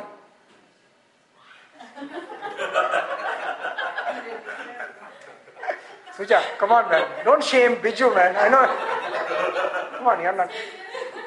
Or we can take an offering for you. If you have money, you cannot make it into the kingdom of God. Why? Because if you have money, it proves to you that you are not willing to give all your money to the poor so that you don't love your neighbor as yourself. Done, babe, cannot enter. So Jesus said, it is impossible for a rich man to enter. So all the disciples, for a long time they thought they made it. But after that incident, they started murmuring among themselves, who that can be saved? I'm like, what all this 3 years of ministry, just a total waste of time out here. On the shores of Galilee, going to Cana, going down to none of us can make it. Peter, John, no way, you cannot make it. You have money, right? Do you have money or not? You have money. Go, you cannot make it. Some guys are partners in a business. James, John, Zebedee. Guys are like entrepreneurs. No way you can make it. Matthew, tax collector, no way. The guy is plenty rich. But who can make it? Judas, out of the question. He is so rich that he loots other people to become more rich. Everybody is rich. Nobody can make it. So they are like desperate right now. So Jesus kind of overhears it. Who then can be saved? Jesus says, with men it is? Come on, repeat after me. With men it is? With men it is? But not with? With God? Or with God, what is possible? Yeshua is possible. See, Yeshua is only possible with God and His Son. So either you can come through the law, impossible. He says, put it in. So you can either come through the law, 10 commandments, or you have to come through. That's why he says, very interesting. And we'll close with this. There are 3 rebellions that Jude or James, one of them mentions. It's called 3 sins. And he warns believers, everybody of these 3 sins. It's very powerful. This I just got it last week, a week or a week before. And God says, these 3 exactly match the 3 things in the ark. It's so powerful. Let me say, it's so exciting. He says the way of Cain. The way of Cain was, I don't want to go through the blood of a lamb. I want to go through my works, the law. I want to give salad dressing. I want to show my works of my hands. I want to prove what I did rather than the blood of the lamb. I don't want to take the lamb. The Bible says, Jesus says, a sin offering is crouching at the door. Sin offering is a lamb is sitting at your door. Interesting. Where is the lamb? Isn't that good? Where is the lamb? Where is the Passover lamb to be put? On the? You enter and saved through the? And Cain was offered that. We said, we always thought that Cain did what was right. No, Cain did wrong. He knew that he had to offer a lamb. He needs Jesus. No, everybody needs Jesus. Abraham needs Jesus. Cain needs Jesus. Adam needs Jesus. Everybody needed blood. Even they were clothed. Their first clothing was with blood. You had to be blood. So he says, either you go through the law or shed a blood. So he said, no, I want to go through the law. Guess what happened? He couldn't make it, right? He says, beware of the way of Cain. So that's the way of Cain. The law is the way of Cain. Say the way of Cain. Okay. The second is called the error of Balaam. Do you know Balaam? It's in Jude. In Jude. The error of Balaam. You know what Balaam did? Oh, this is very powerful. Good, man. You all are attentive and you are listening and soaking it because I can see the Spirit teaching you. The error of Balaam is, Balaam was called by a king, Balak, who's a 6:30 prophet. Doesn't do all the best things and sometimes some prophecies come to pass, but he was more like a wizard, curse people. And wizard, Gentile wizard. Or a witch, what do you call it? So God, this king Balak, and this guy is like a powerful guy. Things happen when he does stuff. So Balak calls him and tells him to curse Israel. And he takes him to various mountains to them to see and curse. There's witchcraft, there's a lot of this business of you have to see and stuff like that. We don't want to go into it. But then, so he called him to curse. So he says that's an error of Balaam. Error of Balaam for prophet. Very interesting. So what he was doing for the sake of money, Balaam was doing this for money, correct? For the sake of money, he was cursing a people or using words to curse things that God has blessed. And God says, don't do that. So I'm like, Jesus, how does it make sense? How does that make sense? He says, look at what was the second object in the ark. What is the second object? Pot of manna. When was the pot of manna put into the ark? Because what happened was when manna fell, God told them, collect manna on 6 days, but on the 7th day, rest. Because the 6 days harvest will cover your 7 days day. So, and then in the day of manna, he says, God has given you manna. And we studied this in one of our lifetime long time back. You should go and, there's a message there. Are you working or resting? Yeah, I think it's on the website. You can listen to that. He says, God has given you manna so that God might test you, that whether you will live, that man shall not live by bread alone, but by every word that proceeds out of the mouth of God.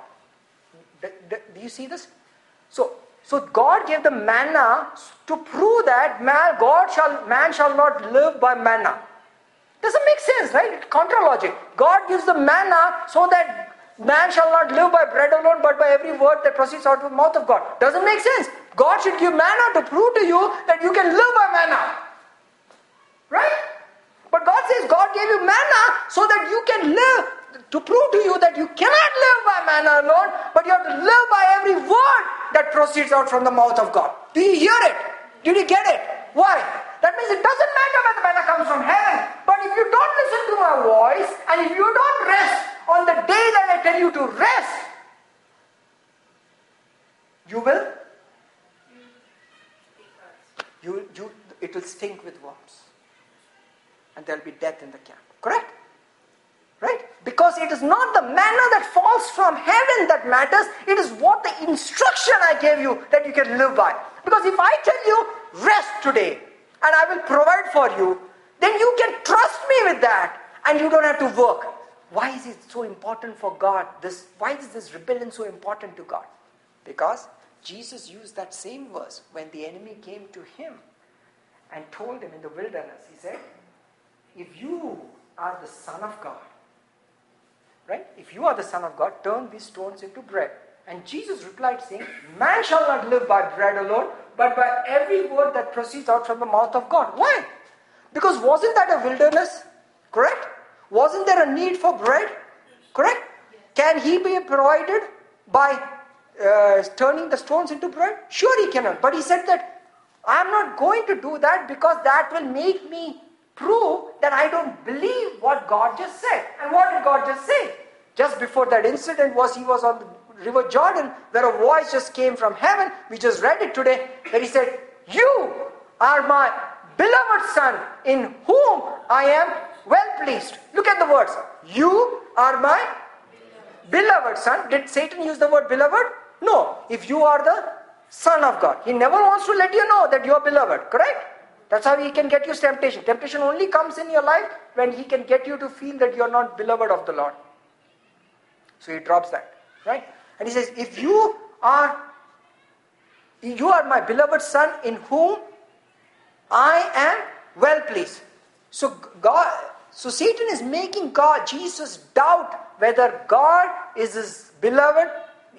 He is his beloved Son of a good Father, and the Father is pleased in him. Correct? He's making him doubt that. Jesus says, I have to live by that. Satan, you don't realize this. I don't care that there is blood. But if I can just believe that, what my Father just told me, just a day back, on the Jordan, if I can believe that love, remember that love?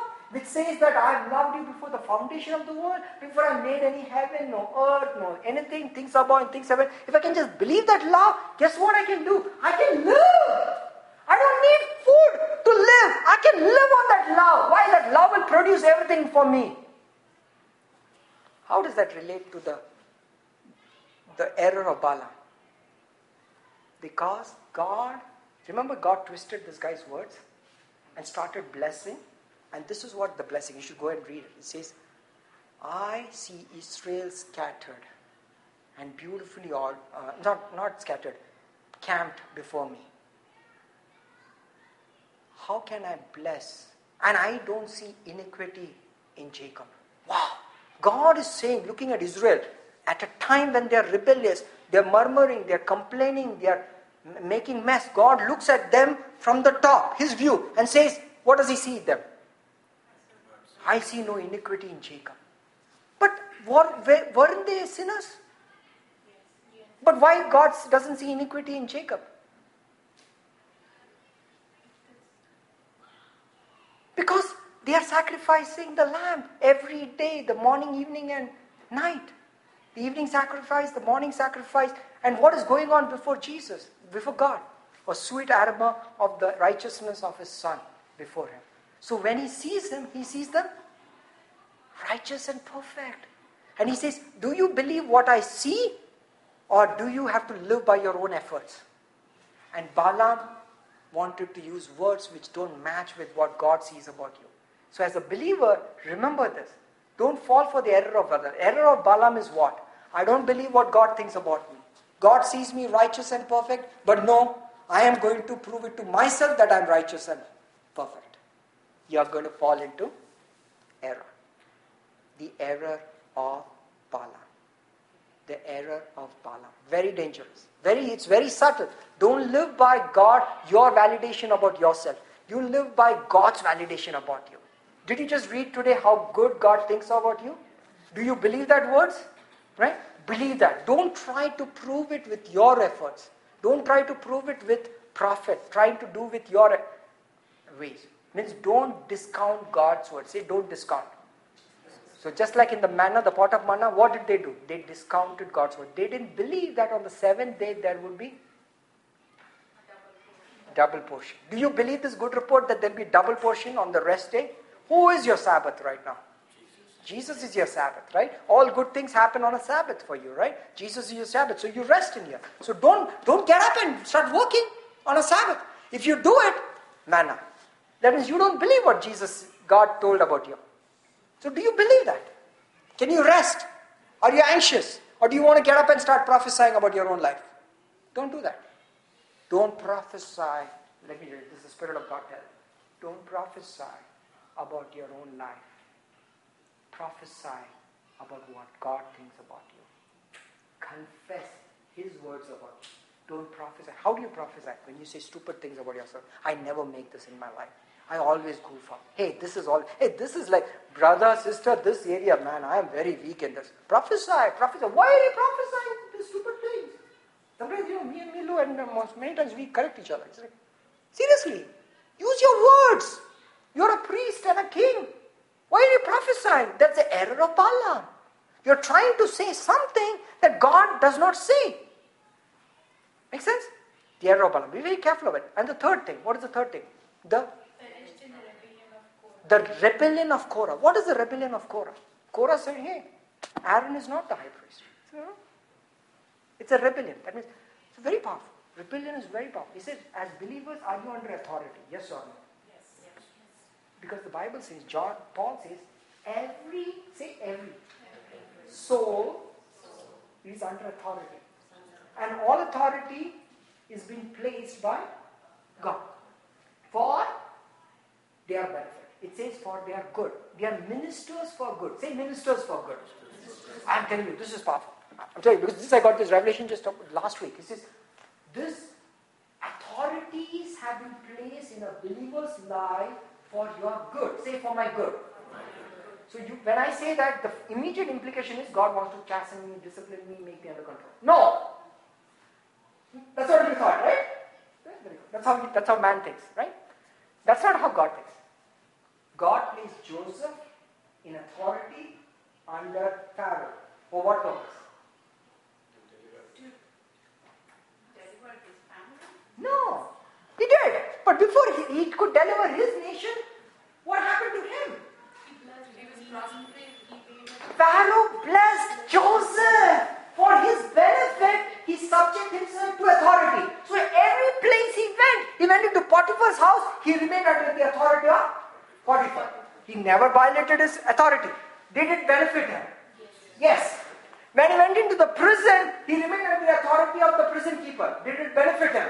Yes. When he went into the Pharaoh, did he rebel against the Pharaoh? Did he was subject under authority? Did it benefit him? Yes. How did it benefit him? Pharaoh made him the ruler of all of Egypt. Isn't that? See, the Pharaoh was a benefit to him. God places us under authority for our benefit. Say benefit. For our good. Paul said this. Every soul. Say every soul. He's under authority. Every soul. I'm telling you, children. I know, I call you children. I don't know why I'm calling you children today. But I'm saying is, God is teaching us stuff, right? We are children under His feet, right? He's saying this. You want to be blessed in your workplace? You want to be blessed? You want your boss to bless you? Be under authority. Because God is using that boss to bless you. He's using it. You don't see it. They have no idea that they're going to, they will end up blessing you. But you have to say, you know something? Jesus, was he under authority to anybody? Come on. Yes. Was Jesus who? Okay. Everybody is under authority to God. But to a man, yes, he was subject to his parents, correct? Was he blessed? Yes. When he grew up, was he subject to somebody? Come on. Was he under authority in his ministry? Come on. Think. When did Jesus... Yes! You know, when did Jesus' ministry take off? When he decided to be baptized by a human being. When John said, Seriously, I need to be baptized by you and you are coming to me. And Jesus said what? You know, what did Jesus did not say? And that would be the question. He did not say. That's right. Get down into the pool, Mr. Baptist. I'll show you how baptism is done. I am before Abraham. You know Abraham? Much before, Oh, he's not that. He said, no, let it be so to fulfill all righteousness. All righteousness means even the righteousness that comes by being subject to authority. Isn't that cool?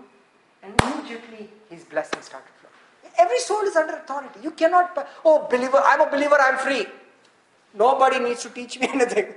God says, no, negative, take. I'm a Gentile boss. God says, no, don't worry. He's been put there to bless you. Be subject to him. Be subject to him. Be subject to him.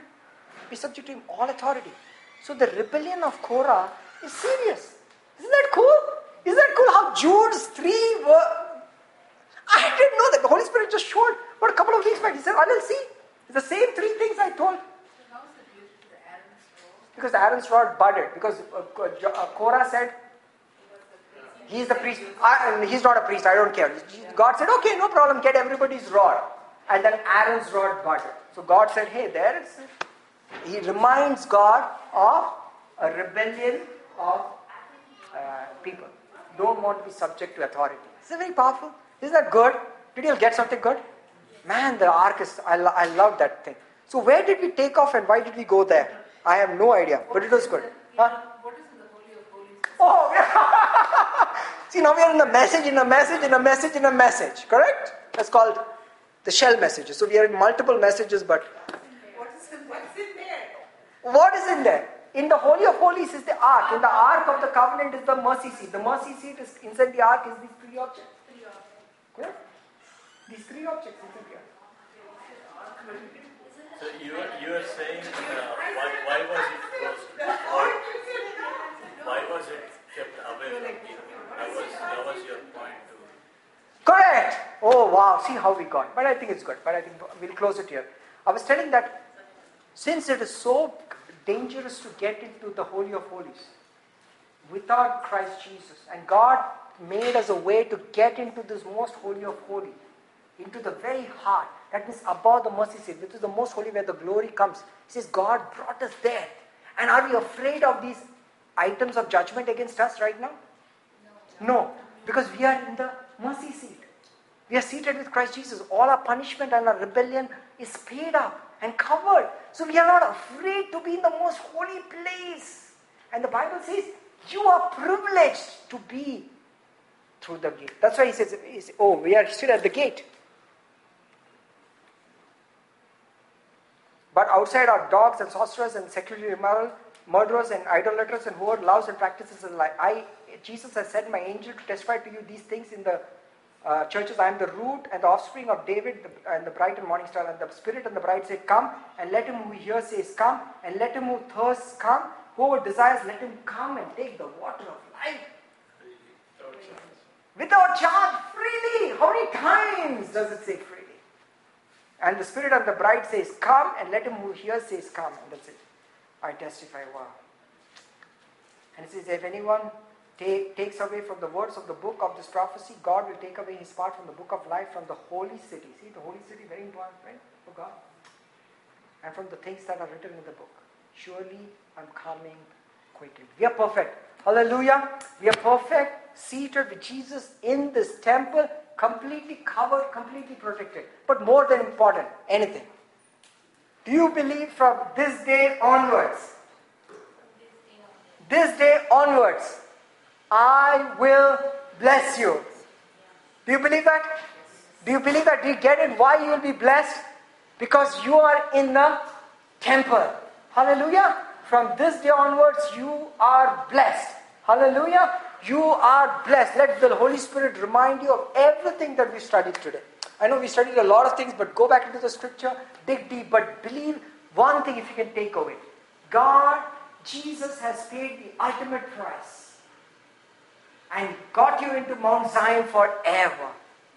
He who is righteous, let him be righteous still. He who is holy, let him be holy still. And this day onwards, I will bless you because Jesus is in your midst. Hallelujah. Hallelujah. Praise God. Let's just pray. Father, we come before your throne of grace. We thank you. We praise you, Lord. We're so thankful, Lord, because your meal was so good, Jesus. Your words were so good and nourishing because we are like sheep that were scattered. But Lord, you taught us so many things because you are a good shepherd, Lord.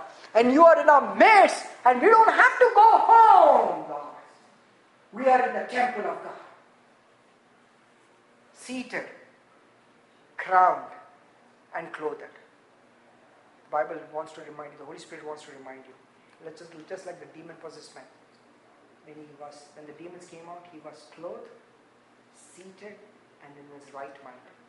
And John in Revelation saw the elders seated, clothed, and with crowns.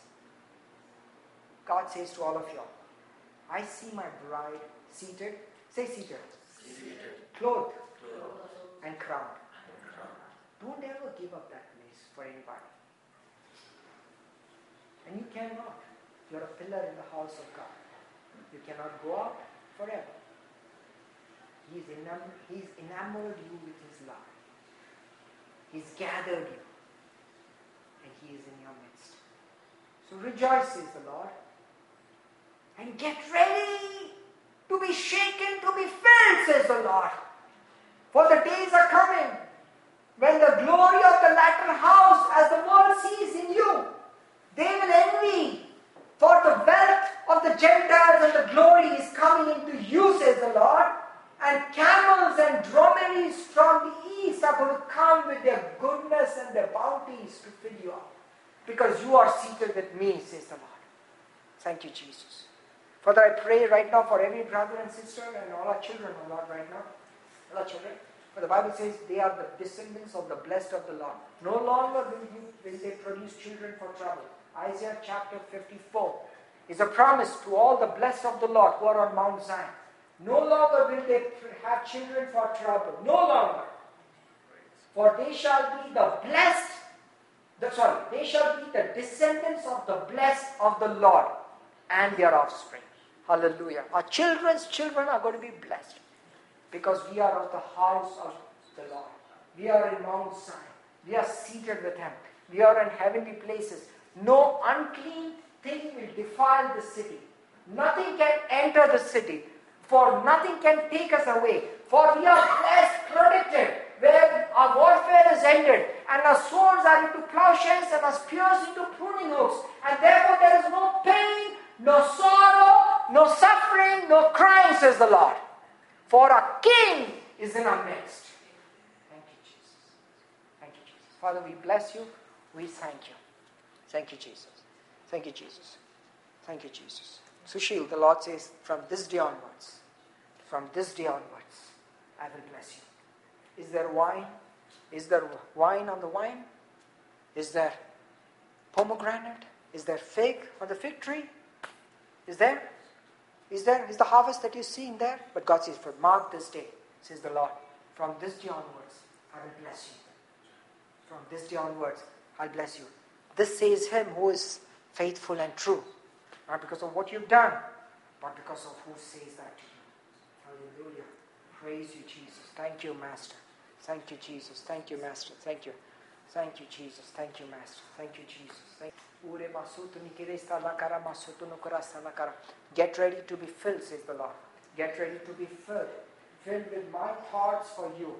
Don't go, the Bible says, and God says, don't go by the error of Balaam. Don't confess things over your life that the enemy has spoken. Confess what I see about you. Beautiful, perfect, holy, and complete, says the Lord. So confess that, says the Lord, for out of your mouth.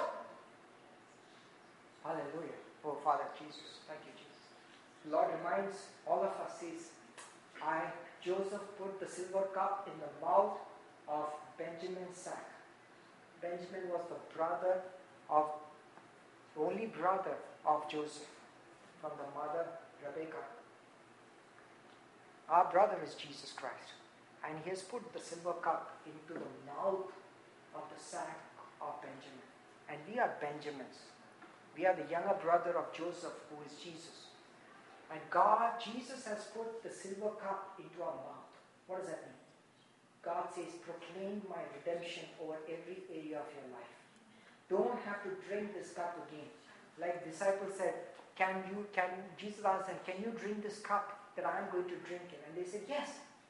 Jesus knew that they couldn't drink that cup. But Jesus said, yes, you will drink the cup. But he's not talking about the cup that Jesus was going to drink. Because they're going to drink out of the cup of redemption. The empty cup. The cup that Jesus has already drunk. Jesus says, Suja, drink from that cup of the price that Jesus, your Savior, has paid. Let that be on your lips and on your mouth. That I don't have to pay the price for everything. Jesus has paid the price. He has drunk the cup. I have an empty cup to drink from. Say empty cup. I will drink an empty cup, says the Lord. Drink an empty cup. The cup that has been finished by my Son. So that you don't have to suffer, but you proclaim the redemption with your mouth. Hallelujah. Praise you, Jesus. Thank you, Master.